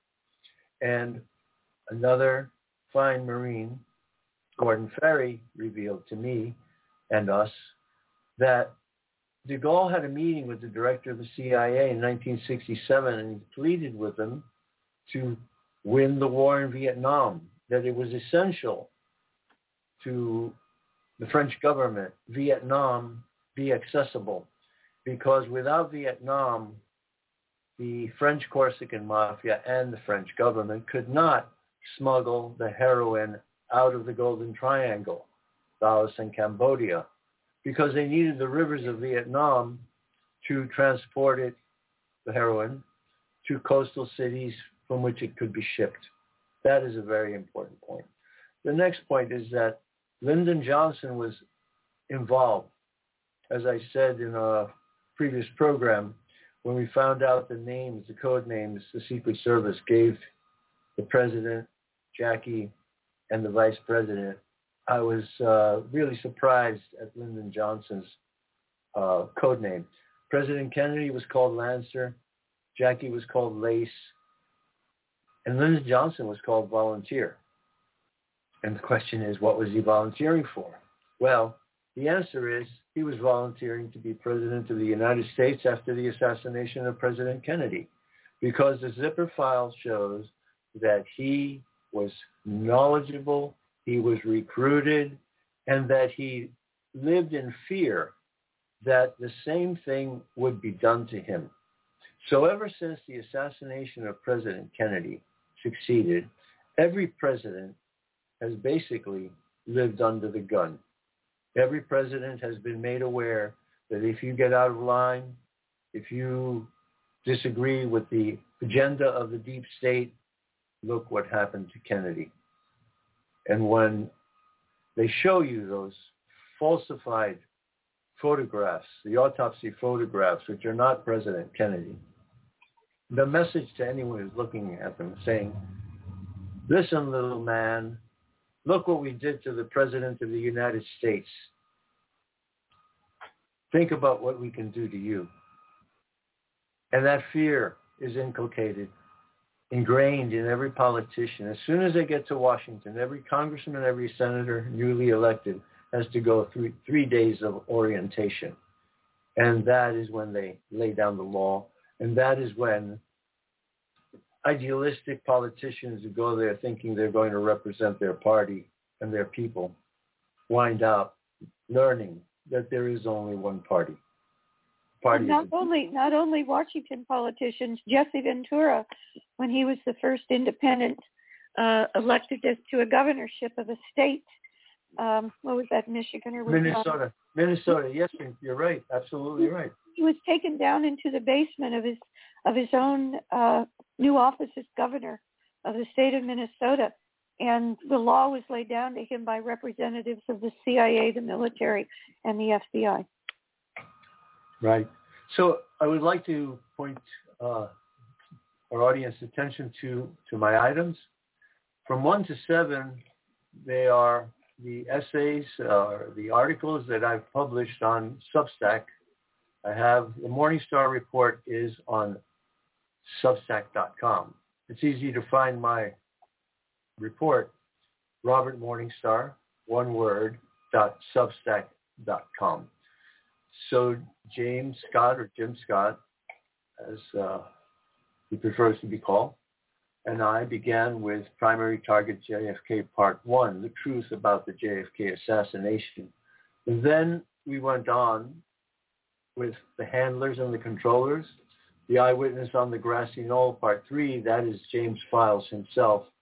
Part 4 was Cuba, Castro, the CIA, and the French Connection. I just told you about the French Connection and their need to have access to the rivers of Vietnam to ship out the heroin that was sent around the world to poison nations and topple governments.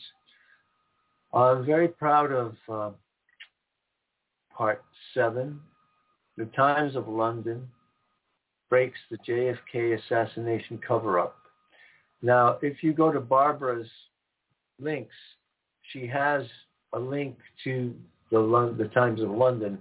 However, to read the article, you have to subscribe. So I subscribed, and I have the article, and I have republished its entirety with commentaries on my part about certain sections. It's also readable in whole, including the photograph in my item number, whatever it is, number 2. Yeah. Well, when I went to number 2, it takes you to the, you can't read it. It requires that you subscribe. It's a really good price, folks. I think you should subscribe to the London Times. We owe them a great debt of gratitude. And Mr. Hugh Tomlinson. It's a really good bargain at the moment. It's £1 per month. I think that's about $1. By the way, on my item, number 2, you can read, just click on it, you can read the whole text with the photographs. It's all there. You don't need to subscribe. Hey, Barbara? Yeah. I think we need to allow James the opportunity to make a few comments before Absolutely. we're here. And I just want to say one last thing.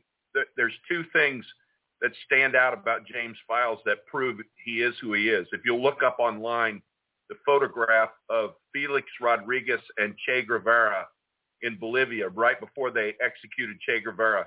James Files is standing behind Che Guevara. That's the left side of his face. And he's also photographed in the Operation 40 group photograph in Mexico City.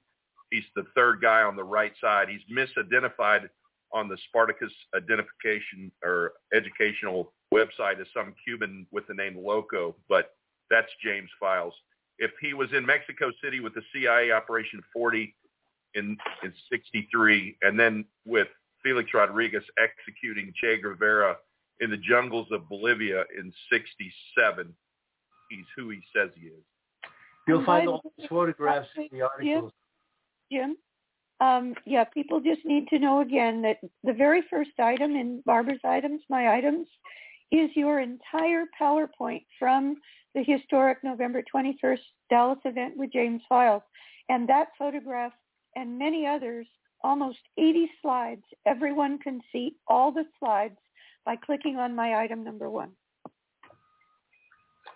James, I also want to add that Chana will be sending me the full zipper file, and I will be adding it to her items in the next 3 or 4 days. Very Great. good. And please forward to all of us on the call. Yes. I think you should promote James and Pam's book also real quickly before we run out of time. Absolutely. Yes. Thank you very much for reminding me of that. So there are 3 books. James and Pamela Files have 3 books. And Pamela, if you could give the website again, please, where all 3 books, including the most recent, which is Primary Target: JFK, how they can order them through the website. If you could give that website again. Oh, okay. If you want to order Interview with History and Primary Target, JFK, and you want a signed copy from James Files and I, it's JFK Murder, James Files, all one word, JFK Murder, jamesfiles.weebly.com, and that's WEEBLY.com. JFK Murder, jamesfiles.weebly.com. Those are for autographed books. They're going to be a little more expensive if you order them that way, but they will be autographed with a thumbprint. Okay, and if you just want to get a book and check it out, you can go to Author House, the publisher, and you can get an ebook, paperback, or hardcover, and that's authorhouse.com, or, the place that starts with the A on the internet that I don't like to give them any advertising. They don't need it, but you can always get a book that way as well.